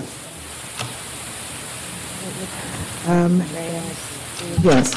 So if we would now draw our attention to the budget calendar, and I'm going to ask staff, and I'm not sure if that's you, Ms. Ali, or if that will be Ms. Brown, or to review the a proposed budget calendar. Thank you. Megan is going to go over the specifics of the calendar, so you can let her know what your decision is relative to your time demands. But previously we've had the budget review sessions on a Monday. That did not work for Councilor Robertson, as she's charged with representing council on the Planning Commission. Also, we've had a request from a member to not schedule on Wednesdays or Fridays. As it stands, there are standing committees on all of the other days, so when you get your budget, we're trying to work around those standing committees as well. So the only day we have that doesn't have a standing committee meeting is a Wednesday. But as proposed with the calendar developed by your staff, again, the budget sessions are to be all day to allow you to hear presentations in the morning and to discuss in the afternoon and to, make decisions about how you want to proceed. So this is your time to discuss what day will work for you for these budget sessions. Megan? Yeah, and just to add a little bit onto what Lou has indicated is definitely from when the mayor proposes until we start looking at the actual amendment process for balancing the budget. Usually we've worked with one day, but when we get later into April and especially into May as we approach the May 15th deadline, which again is to adopt school's budget, but historically we adopt all the budgets at one time. We do like to build in multiple days so that there's enough time for council to go through each of the different budgets and get the budget balanced. So that's why you will see on the calendar later in April where we have both Mondays and Wednesdays scheduled to talk about amendments. So I just want to clarify that point. But again, this is an example budget and our calendar. It can still change. It's just that we're trying to at least get an idea of exactly what day members do want to have the budget work session so that we can start building an actual calendar. So from comments thus far in terms of scheduling, it appears that Mondays and Fridays are not good for most, if I've heard correctly, as we planned meetings over the last bit of time. And I think the point staff raises that the only other days or day that we don't have a standing committee is Wednesday. If we have to make an adjustment, we can. But if you would take a look at what's proposed here, and any feedback, thoughts, ideas, suggestions? Councilors, Ms. Trammell. So we're going to change it now from Mondays to Wednesdays. I don't know about changing as much as this is being proposed for the upcoming year. I'm sorry, what? This is what's being proposed. Do you want to suggest something different? I don't know how many years we've had it on Mondays, but I don't know. I mean, that seemed to work for everybody, I thought, except for one maybe. Well, we have days that don't work for some council members, and I think we're just trying to accommodate that. I am open to whatever it is this body agrees to. We just need to get complete agreement so that we can, have a schedule, know what it is, and be able to do this budget work before us. So are you wanting to suggest that Monday be reconsidered?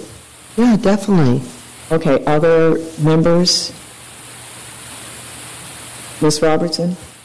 Madam Chair, Wednesdays work fine for me. Mondays, we did Mondays last year, and unfortunately, the Planning Commission meets every other Monday, and there are just critical things that are on the Planning Commission agenda that I have to be there. I just have to be there. So is this an opportunity? So it sounds like Mondays you'd like us to consider. Planning Commission is the reality. Can we have a combination on those days where the Planning Commission is meeting to do that Wednesday, that week when the Planning Commission? Mondays, council meets, is council meeting days. So we have council on the second and fourth Monday, and Planning Commission on the first and the third. So every Monday is a commitment as it relates to that. So I don't know whether we, the days of council, certainly 9 to 5 would not work for us for a budget session. And the days of the Planning Commission doesn't start until 1:30. The morning is open, but not a full day, because the Planning Commission does start at 1:30, and it depends on how long it will go. 3:30, 4 o'clock is not enough. So you said Planning Commission starts at 1:30. Okay, on the third and on the first and third Mondays. And it is not unusual for us to go to 3:30, 4 o'clock average. So the opportunity on the first and third Mondays, if we're making adjustment, would be for a morning session? Yes, ma'am. Okay. All right. Yes. And I'm sorry if this window of opportunity is passed, and just blame it on Monday morning haze. 40-minute presentations by each department. Is there a reason why it's going to be that long?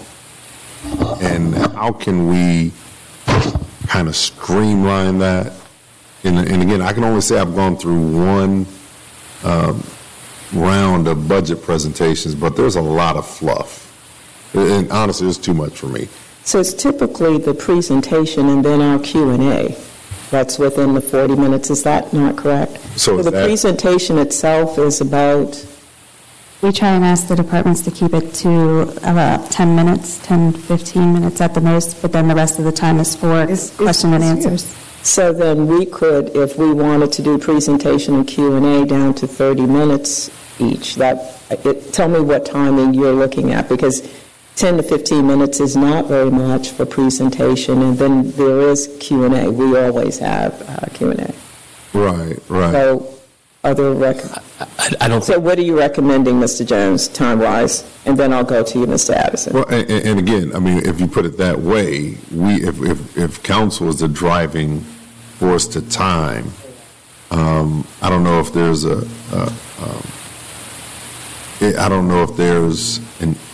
an easier approach to getting our concerns out so they can be addressed. I don't know if that's something that we can put up front or whatever, because I definitely don't want to limit,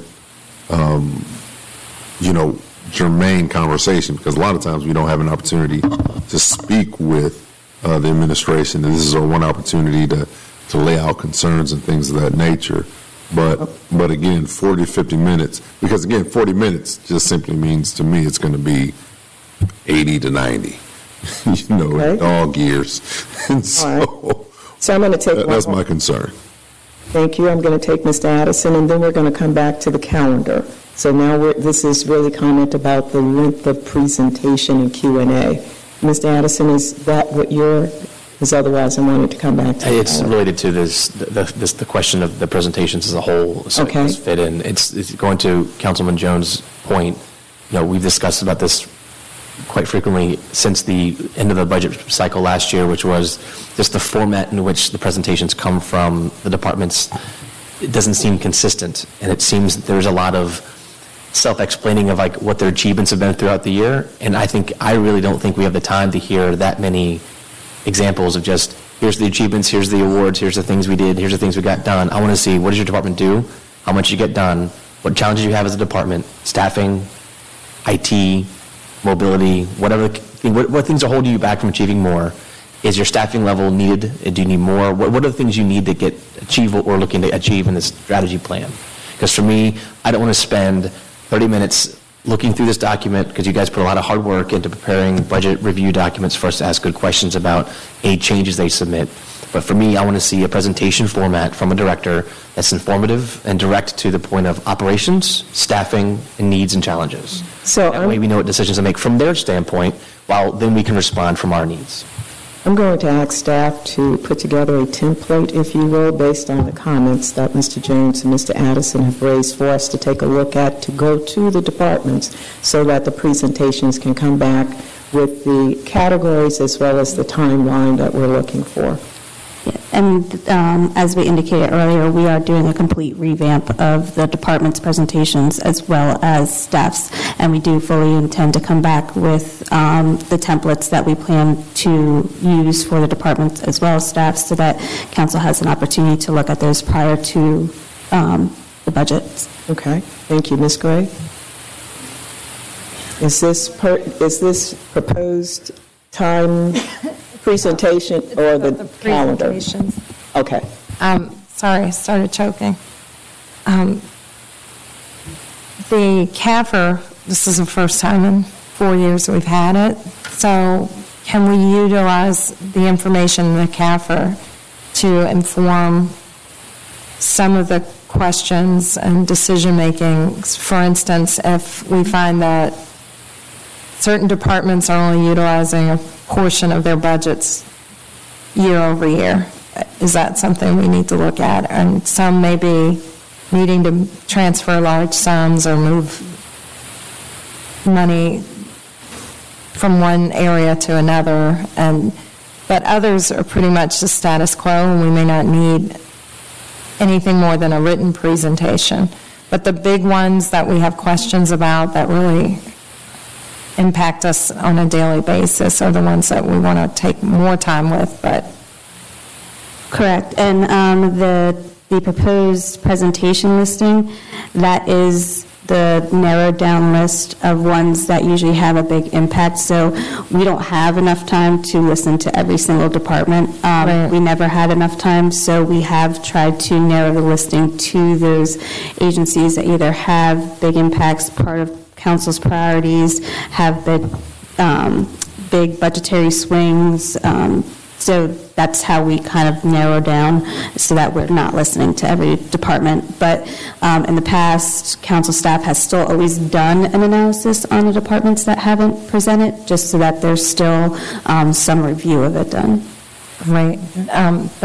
That goes in line with what I was thinking, and also just looking at those departments that quarter after quarter, year after year, have the same vacancy rates. They may change which positions they fill, but if they're constantly only at 70% or 80% of their full staffing, what's happening with that money that flows over? Is it getting moved to professional services so they can go out and hire folks to come in and do the work, or are they moving it to a whole nother department? I would like to see the budget actually aligned to what's actually happening instead of it being adjusted on the back end. I fully see what you're saying. Right now, they've never been able to move it from department to department because it would require a budget amendment. Exactly. Whether a department is moving funding from their personnel to their operating, as long as it's in that, as we just did this year, that budget program, that's allowed. If they're going to move it between the programs, that requires a budget amendment. But we could definitely look at to see what's the funding that has been moved around to incorporate some of that into our analysis. Thank you. And some of this information, I think, not in this upcoming budget session, but the following one, we should be able to, with the new budget format, the programmatic level, be able to track more closely what's actually happening within those departments. So I think we won't reap all the benefits this budget session, but I think we will in the following and subsequent. Thank you. Okay. Thank you. Ms. Trammell? I want to go back to the scheduling. The reason why I had said, to keep it on Monday, I don't know where, I don't know what my other two colleagues would think, because they're not here at this time to speak about it, but I'd heard, through the back that, rumors that they didn't want to change it either. They wanted to keep it Mondays. And the reason why I said Mondays, because staff and everybody, they're here on Mondays. If we change it to Wednesday and then we have to have another meeting, is that going to fall on a Thursday or Friday? Because I know then it's when everybody starts back. Well, I'll just say myself, every Thursday there's a meeting. They all start back, the civic associations, district meetings and all that. And if they're on a Thursday, I'm not going to be here. So, Ms. Trammell, thank you, first of all. And then getting back to the other thing, about when they come here and do their presentations, I've heard the people say that it's not them per se that they do their presentation in 10 or 15 minutes. It's council members that go on and on and on and on, back and forth, just like we do at the council meeting and pre-council meetings. So it's not per se the ones that come here and give their presentation. It's us going back and forth, and then putting them on the spot to come back with more information per se that night or a couple hours later, and then we don't start the council meetings until after 6 o'clock.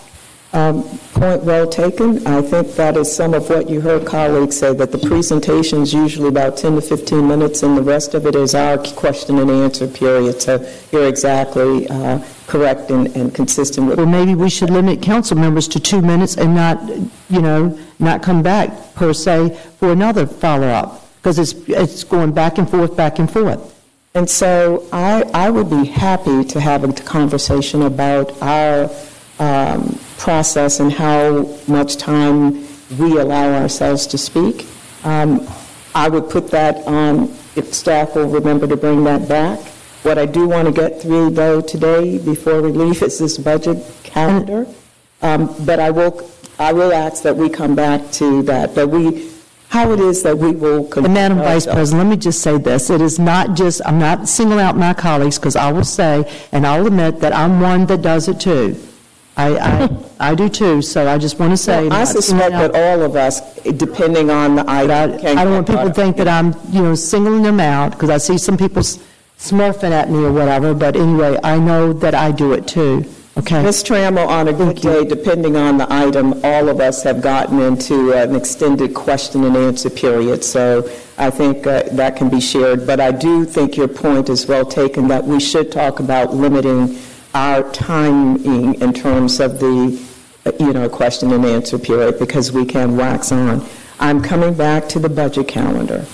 And what I'd like to have us consider is that the first and third Monday, that we would not have a budget session from 1:30, that we consider doing Mondays, but we would not have a budget session on the first and third Monday at 1:30 at the time that the commission is meeting. So that day we'd have a morning session and maybe reserve Wednesday for the afternoon session. I'm trying to find that middle ground here, folks.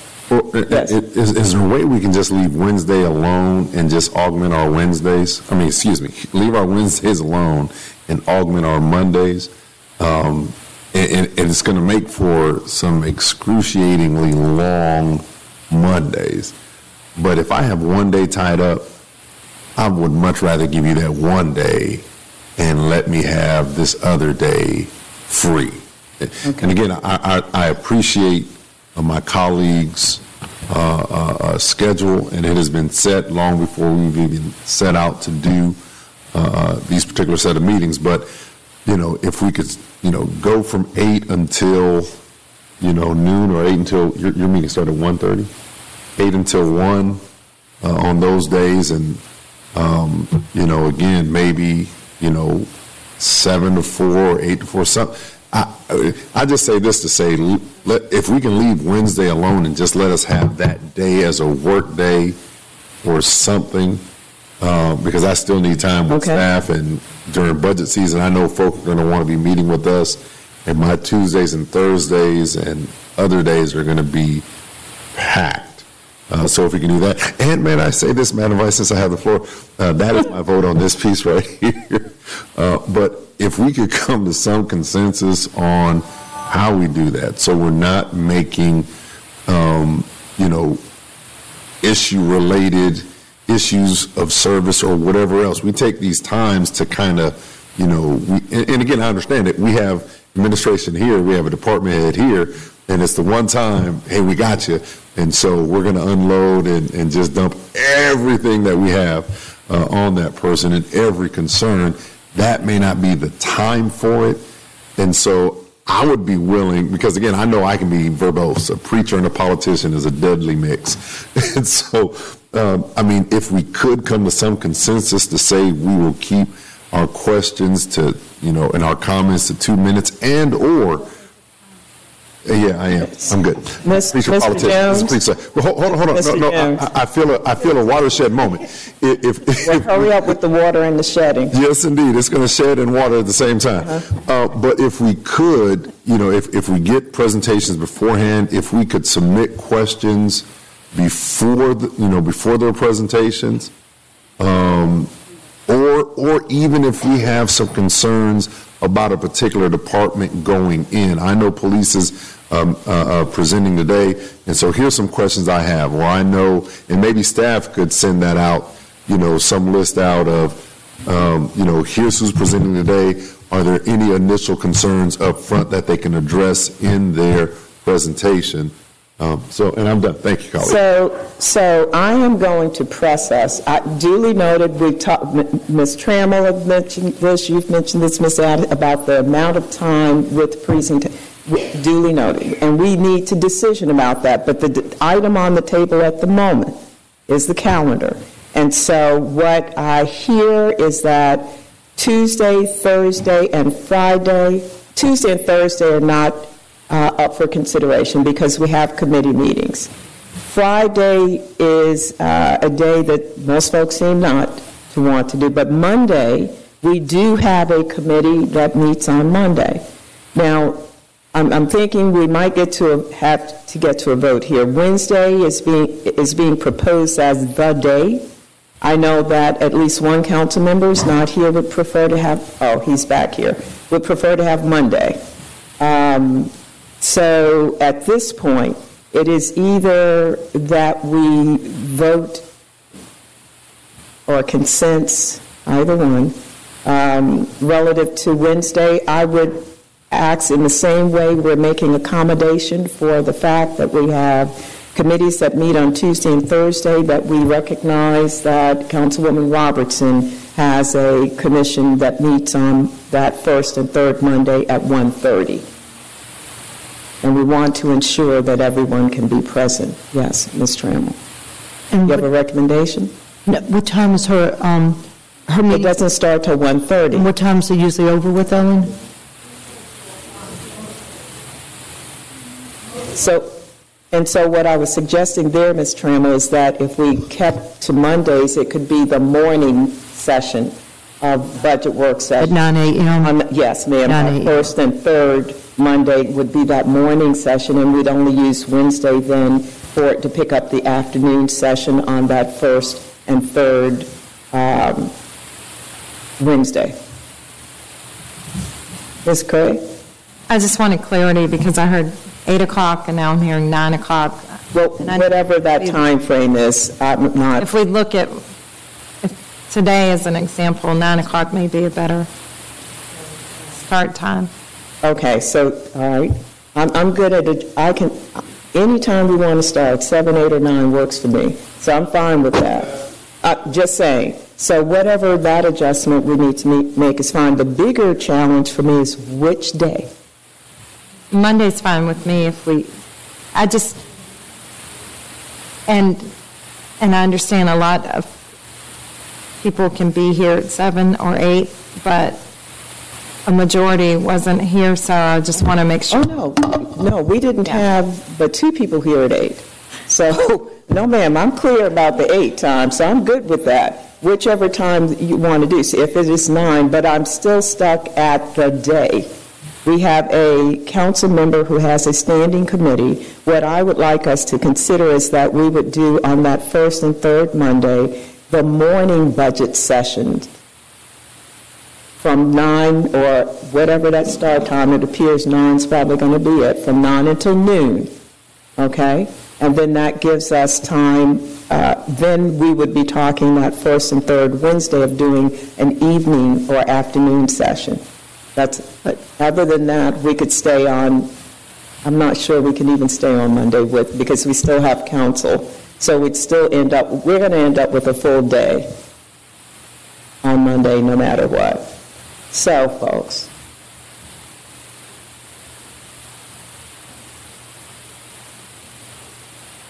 Okay, so I guess what I'd like to do first is Madam ask Vice, can I if ask we one could quick consider Wednesdays. Can I ask one quick question? When do we start this process? We're talking about March 7th of 2018. Can we back it up to February by chance? We won't get it until March. We don't get the budget. We won't have the Oh, really? budget until Never mind, March never mind. 6th. Never mind. Yeah, that's the only challenge there. Mr. Addison? One thing that might fit too is, I mean, I don't think there's going to be any surprises between now and then about questions we have about services and departments. Perhaps we could take the next couple of months to think about service questions we have, operational things we have to prepare for when they present, that we have the ability of kind of getting ahead of time, that input. I just think that we could have some expectation setting. That would be That great. makes sense. That way we're not getting ahead of it, but we're preparing for it better. That would be great. I am now only going to take discussion about this calendar and getting closure on this date. And that point is well taken, and staff will add that, because the sooner we can get the questions, I agree, absolutely, and staff have that. Now, we need to get closure on the date. Okay, Ms. so Lawson? from my perspective, Mondays are totally open. I've always set those aside for meeting days. Wednesdays, I can work with. During the day is easier for me to Then- navigate than in the evening. Okay.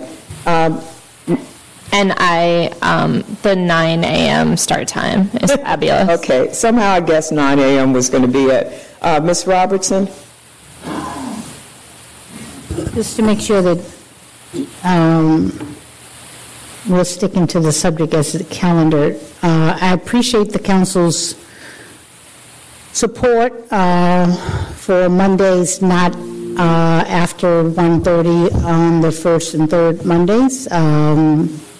The Planning Commission is not a committee of my choice, it's a commission that we are required to have as a body, and I think it's essential that we have representation there. Secondly, Wednesdays, I'm flexible, whether they're morning or evenings. Okay. Thank you. All right. Ms. Robertson? I'm sorry, correction. It's personal. I have a standing class on Wednesday mornings from 9:30 till 11. So Wednesday mornings would not be a preference. I just remember. But you would make it work. Is that correct? No, I have a standing class on Wednesdays every Wednesday. So making it work would mean for those 2 months I would not be able to participate. Every week I have a standing class. So I would prefer Wednesday afternoon or after 11. I could be here shortly after 11. Okay.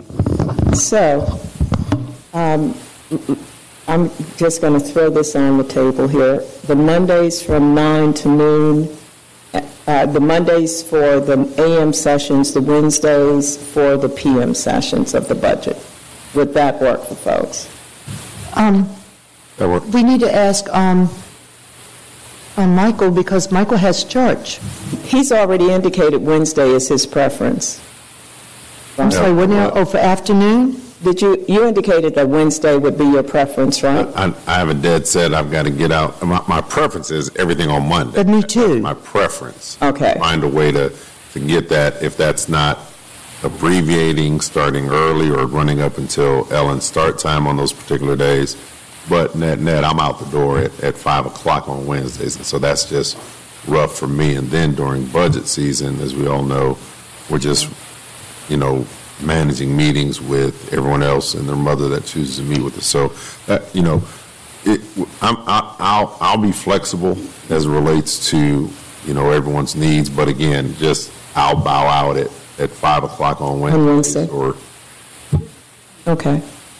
So preferred Monday, but would accommodate and have to depart would have to end before 5 or by 5. So what I'd like to have us consider, and Ms. Trammell, I'll come to you, is the Mondays for budgeting from 9 until noon, and then if possible, Wednesday for the afternoon component. Ms. Trammell. So we're breaking it up into 2 days. We're doing it a Monday from 9 to 12, and then we're coming in a Wednesday from what time? What was the time that we proposed? It's the time that was proposed in this document. Well, I'm going to be missing some Wednesdays, so I just want you to know. I'm not going to be here on every Wednesday. The Mondays, I think the Mondays worked out fine. Wednesday would be 1 to 4:30. The Wednesday, if on page 4, was proposed to be 1 to 5, and we know we'd make an adjustment if it is Wednesday, it would be 1 to 4. If you turn to page 4, kind of the proposed work session in our booklet. And I'm just trying to get to a place that seems to work for everyone. So I'll work with whatever it is. So I understand what you're saying, but I'm just saying that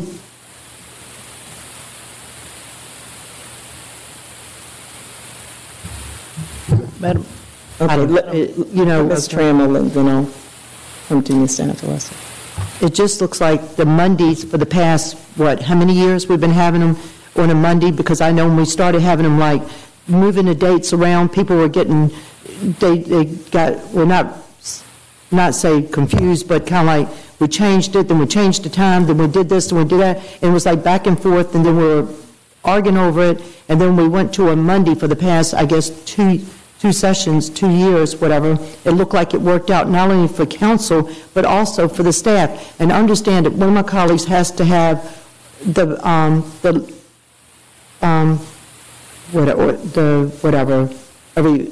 first and the third Monday planning commission, but it worked. I mean, somehow or another, she was able to be here, and we got all the stuff in.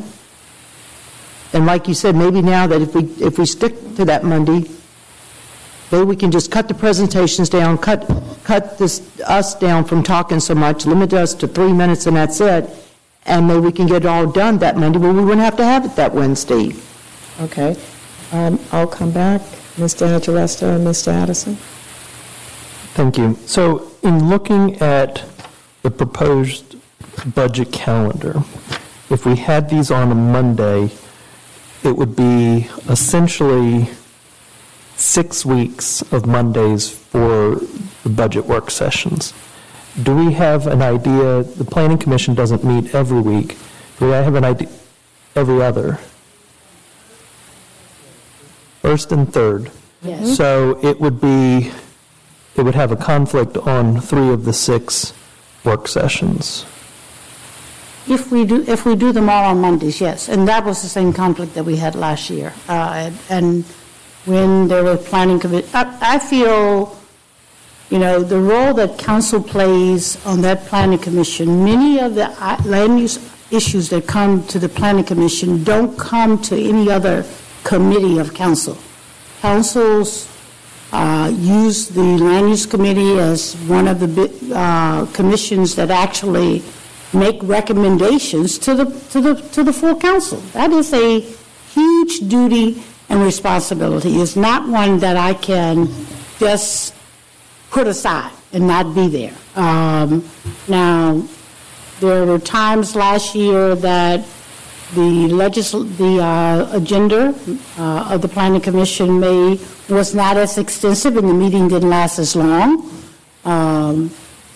And many of the issues that came up, you all are very much aware of, because you all left the budget meeting to come to the Planning Commission to speak in regards to some of the issues. So these are critical, important issues that are coming up. We're going to be slam dunk in the middle of the master planning process. There will be a lot of presentations that are going to be made through that process. So I am only one member on City Council. I respect that. I am one member that serves on a very significant and important commission that reports back to council and is responsible of the city to have. We can either start talking about whether or not there's a need, Madam Chair, for an alternate staff person that is responsible for serving on behalf of our members on some of these critical boards that we are assigned to be on. That's what happened at the administrative level. I guess in essence, before we had the change in government, the city manager serves on this commission. So now the CAO serves. Whether or not she has a delegate that would serve in her absence, I don't know. But I wouldn't want to neglect my duty and responsibility either place. So this is open in my schedule as I recommended. I do have a standing meeting on Wednesdays. That's a personal standing committee. It has nothing to do with council. And if you choose to go for Wednesday, then I'll have to make that choice. I'm comfortable with that. Okay, so this is the question for me. I hear the question about at some point discussing whether or not we have an alternate member, but we know now what dates would be necessary. Would it be possible for the Planning Commission to meet on Wednesday on the 19th, the 2nd, and the 16th? Could those dates be changed, since we know in advance, to accommodate the budget schedule? You've changed the meeting of the commission, the planning? No, the Planning Commission meets on the 1st. No, I know. Okay. I am asking, would it be possible to request a meeting change for those dates? For the Planning Commission? Yes. No. Okay. No. That's a body of 9 appointees that... I understand, but we're in November. We know the dates now. And I mean, that's a request that council can make to the, and it's only 3 times over, and it's not, it's just a question, wasn't a request, so, I wouldn't think so, ma'am. okay. That is a standing board that's been meeting on those times and huge citizen participation and involvement on, but that's not my call. Okay. Ms. Larson?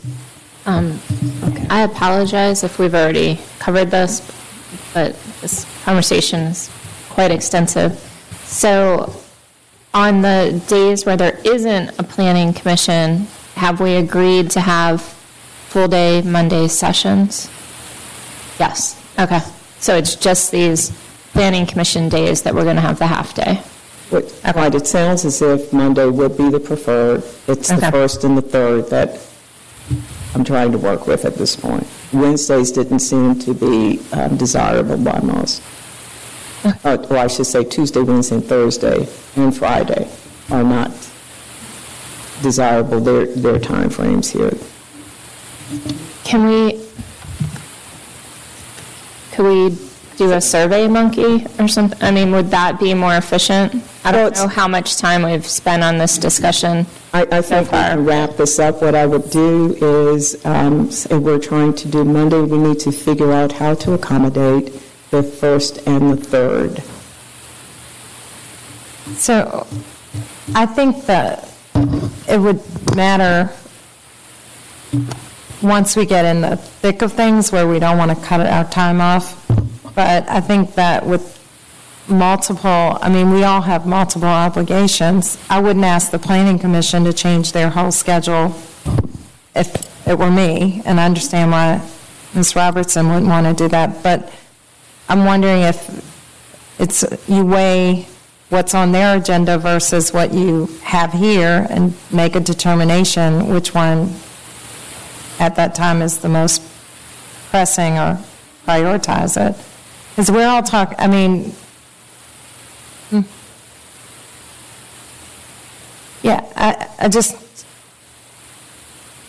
I don't understand why we're having such a hard time figuring this out.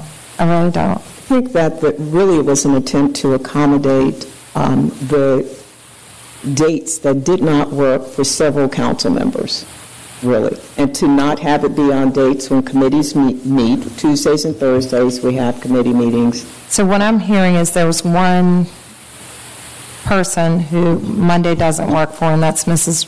Robertson. And that's the first and third Monday because of Planning Commission. Because of planning. And then there are other dates that don't work for other council members for different reasons as well. And I've never other days known the rules, but there's no proxy voting on Planning Commission, is there? Not for council member, no. The CAO can designate someone to appear and vote in her place, but council member has to be a council member. Okay. I'm going to wrap this up at 11. I just want to say one thing. Yes. I understand what Ellen's saying. Why can't we come back? She said they'll be out of there by 3:30, no later than 4.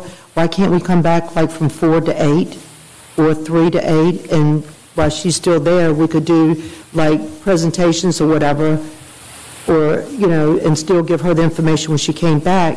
And then that would still allow us to continue for that. So you're suggesting we would have a morning session, budget session, and the afternoon or evening budget session would be from 4 to 8 instead of the... And then with us cutting the presentations down and all the questions and all of that, we could probably wrap it up by 8 o'clock. And she would still be here. That would give us a free time, like from 1 to 3, what's 2 hours, whatever, to do what we had. We wouldn't even have to take lunch. We could just go from 9 to 1. If she goes to planning, then we could just take a 2-hour recess or whatever, and then come back. that would give us time enough, those 2 hours. If we had questions for those department heads that were coming, let's go see them, get our stuff together, or go to our staff and say, hey, this is the questions I want it by 3:30 or 3 o'clock. Have that. Okay, so Ms. Trammell has a proposal on the table of Mondays, which is pretty much the consensus, but a 9 to 1 for the first session, 1 to 1:30 for lunch, I'm assuming, and then reconvening at 4, from 4 to 8. Would counselors be amenable on Mondays? That first and third Monday is where that would be the case. Madam Vice, Yes. I actually like that idea. Just For the first and third Monday. yeah, I think that's excellent, to be honest. And then for the other Monday, so let me first get consensus there. Do we have consensus on the first and third Monday, 9 to 1? Okay, don't get too happy yet. Excuse me, 9 to 1 on the first and third Mondays, 9 to 1, and then 4 to 8. Have a consensus? Can I just throw one more thing out, though? Just Is real it going to quick. change that, Mr. Jones? Yes, it will. Would we rather stay until 8 o'clock that night or come in at 8 o'clock that morning? 9, Mr. Jones, we have demonstrated that 9 a.m. is the start time. That works. So- Okay, I'm just throwing it out. Yeah, no, sir. No, that one's not on the table. That works for me, but Okay. it works for me. So on the first, counselors, this is it. We're going to be done at 11.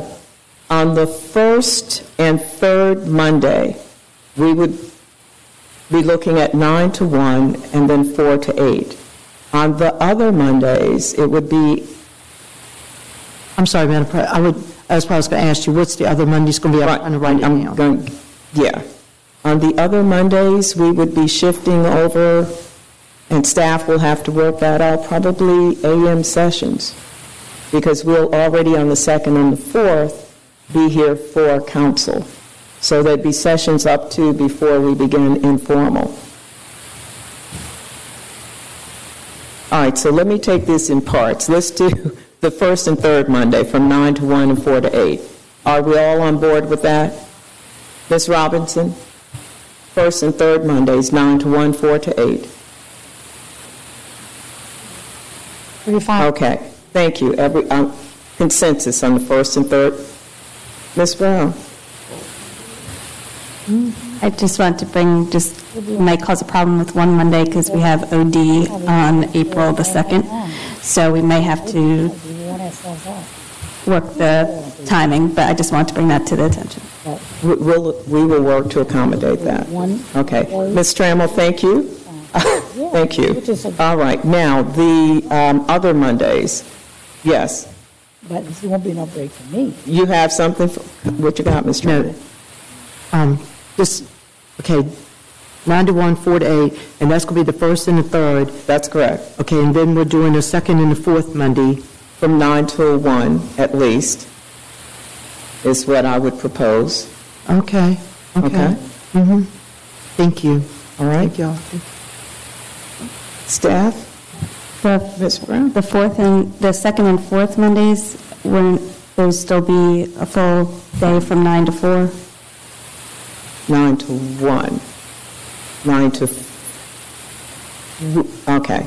Let's say that again. You said Mondays, the first and third Mondays. 9 to 1 and 4 to 8. Right, and then for the Second and fourth would be 9 to 1. And then that's And will that be sufficient time is the question. It really depends on how you choose to do your amendment process. The proposal that staff put forward would require a morning and afternoon session. Okay, so on the second and fourth Mondays, could we do 9 to 4? Counselors, I'm losing people. 9 to 4, we take a lunch break. 9 to 4 on the second and fourth Mondays. 9 to 1 and 4 to 8 on the first and third Mondays. Done. Thank you. Madam President? Yes, Ms. Brown. Okay, the second and fourth Monday, that's going to be not 9 to 1, but 9 to 4 now. 9 to 4. And then we would have time for org development. Okay. On that first, Monday. we'll work that out. That's on the first Monday anyway. Okay. Are we all clear? First and third Monday, 9 to 1, and then reconvene, adjourn, and then reconvene 4 to 8. Second and fourth Mondays, 9 to 4. Ms. Brown? Correct. And I'm fully clear with that. The only thing is towards the end of April, when we have the actual amendment session days for balancing the budget, I could still work within those Monday ones, but is it amenable to the council to also preliminary schedule on the calendar Wednesday afternoons so that there's more time to balance the budget? Ms. Brown, the budget meetings will have to be, Mondays will be it, is what I have clarity on here. Okay, so whatever we need to adjust to accommodate, it is Mondays. Ms. Trammell, thank you for your recommendations and moving us right along with that. Thank you. Okay, so with that, I believe we are at the end of the agenda for this meeting. We will have by OD the priorities collapsed based on the earlier conversation. We will need to get back in terms of the amendment process, which will be discussed first, will be discussed at Finance, but brought back for finalization and agreement at OD. With that, are there any other? Mr. Agelesto. Madam Vice President, I apologize, I had to take an important call, but it occurs to me that there's going to be some things that come back to the Finance Committee for recommendation as it relates to the budget process. Yes. Am I correct on that? Yes. And is one of those items going to be the template for how we want the information provided to us? It can be the template. We have enough time for that to come to us, right? Staff? We've still been working on the templates. We definitely want to bring the templates back to either Finance or to Council before the whole process begins. Would like more time than the November Finance Committee to put those together. But it will come back before the budget document is. Yes, we fully plan to bring the proposed format for the department's presentations as well as staff's analysis for Council to look at prior to the budget being proposed. Okay. And I asked this because, as you all know, our CIP budget has never been giving the council the knowledge that it needed in order to assess capital projects' impact on the operating budget. And we passed an ordinance that requires that to now be included in the CIP budget. But as we are getting presentations from individual departments who have CIP items that are going to be flowing into their budgets, I think it would be very helpful in this new template that be articulated so that we can see what the impact will be, whether it's a reduction of expense or an increase in expense from the operations as it relates to CIP. And that's a big change, but something that we clearly need to better understand. Thank you. Okay. Thank you. Okay. And I just want to confirm with Council that the administration is taking those steps to incorporate that into the CIP this year per their budget memos that they've sent out to agencies. That's information that they are seeking. So I just want to let you know that that information is being compiled. Okay. Thank you. With that, unless there are any other items for the good of the order in this meeting, I want to thank you, Ms. Trammell, for getting us off of the ledge there with the date and time, and everyone else for your comments. Please be vigilant in reviewing the amendment process that we will need to finalize at the OD meeting. Ms. Trammell? I want to thank my colleagues, too, for agreeing that this will work out. Oh, absolutely. Thank you. Thank you all. Madam Vice President. If there are no other items, this meeting stands adjourned. Thank you.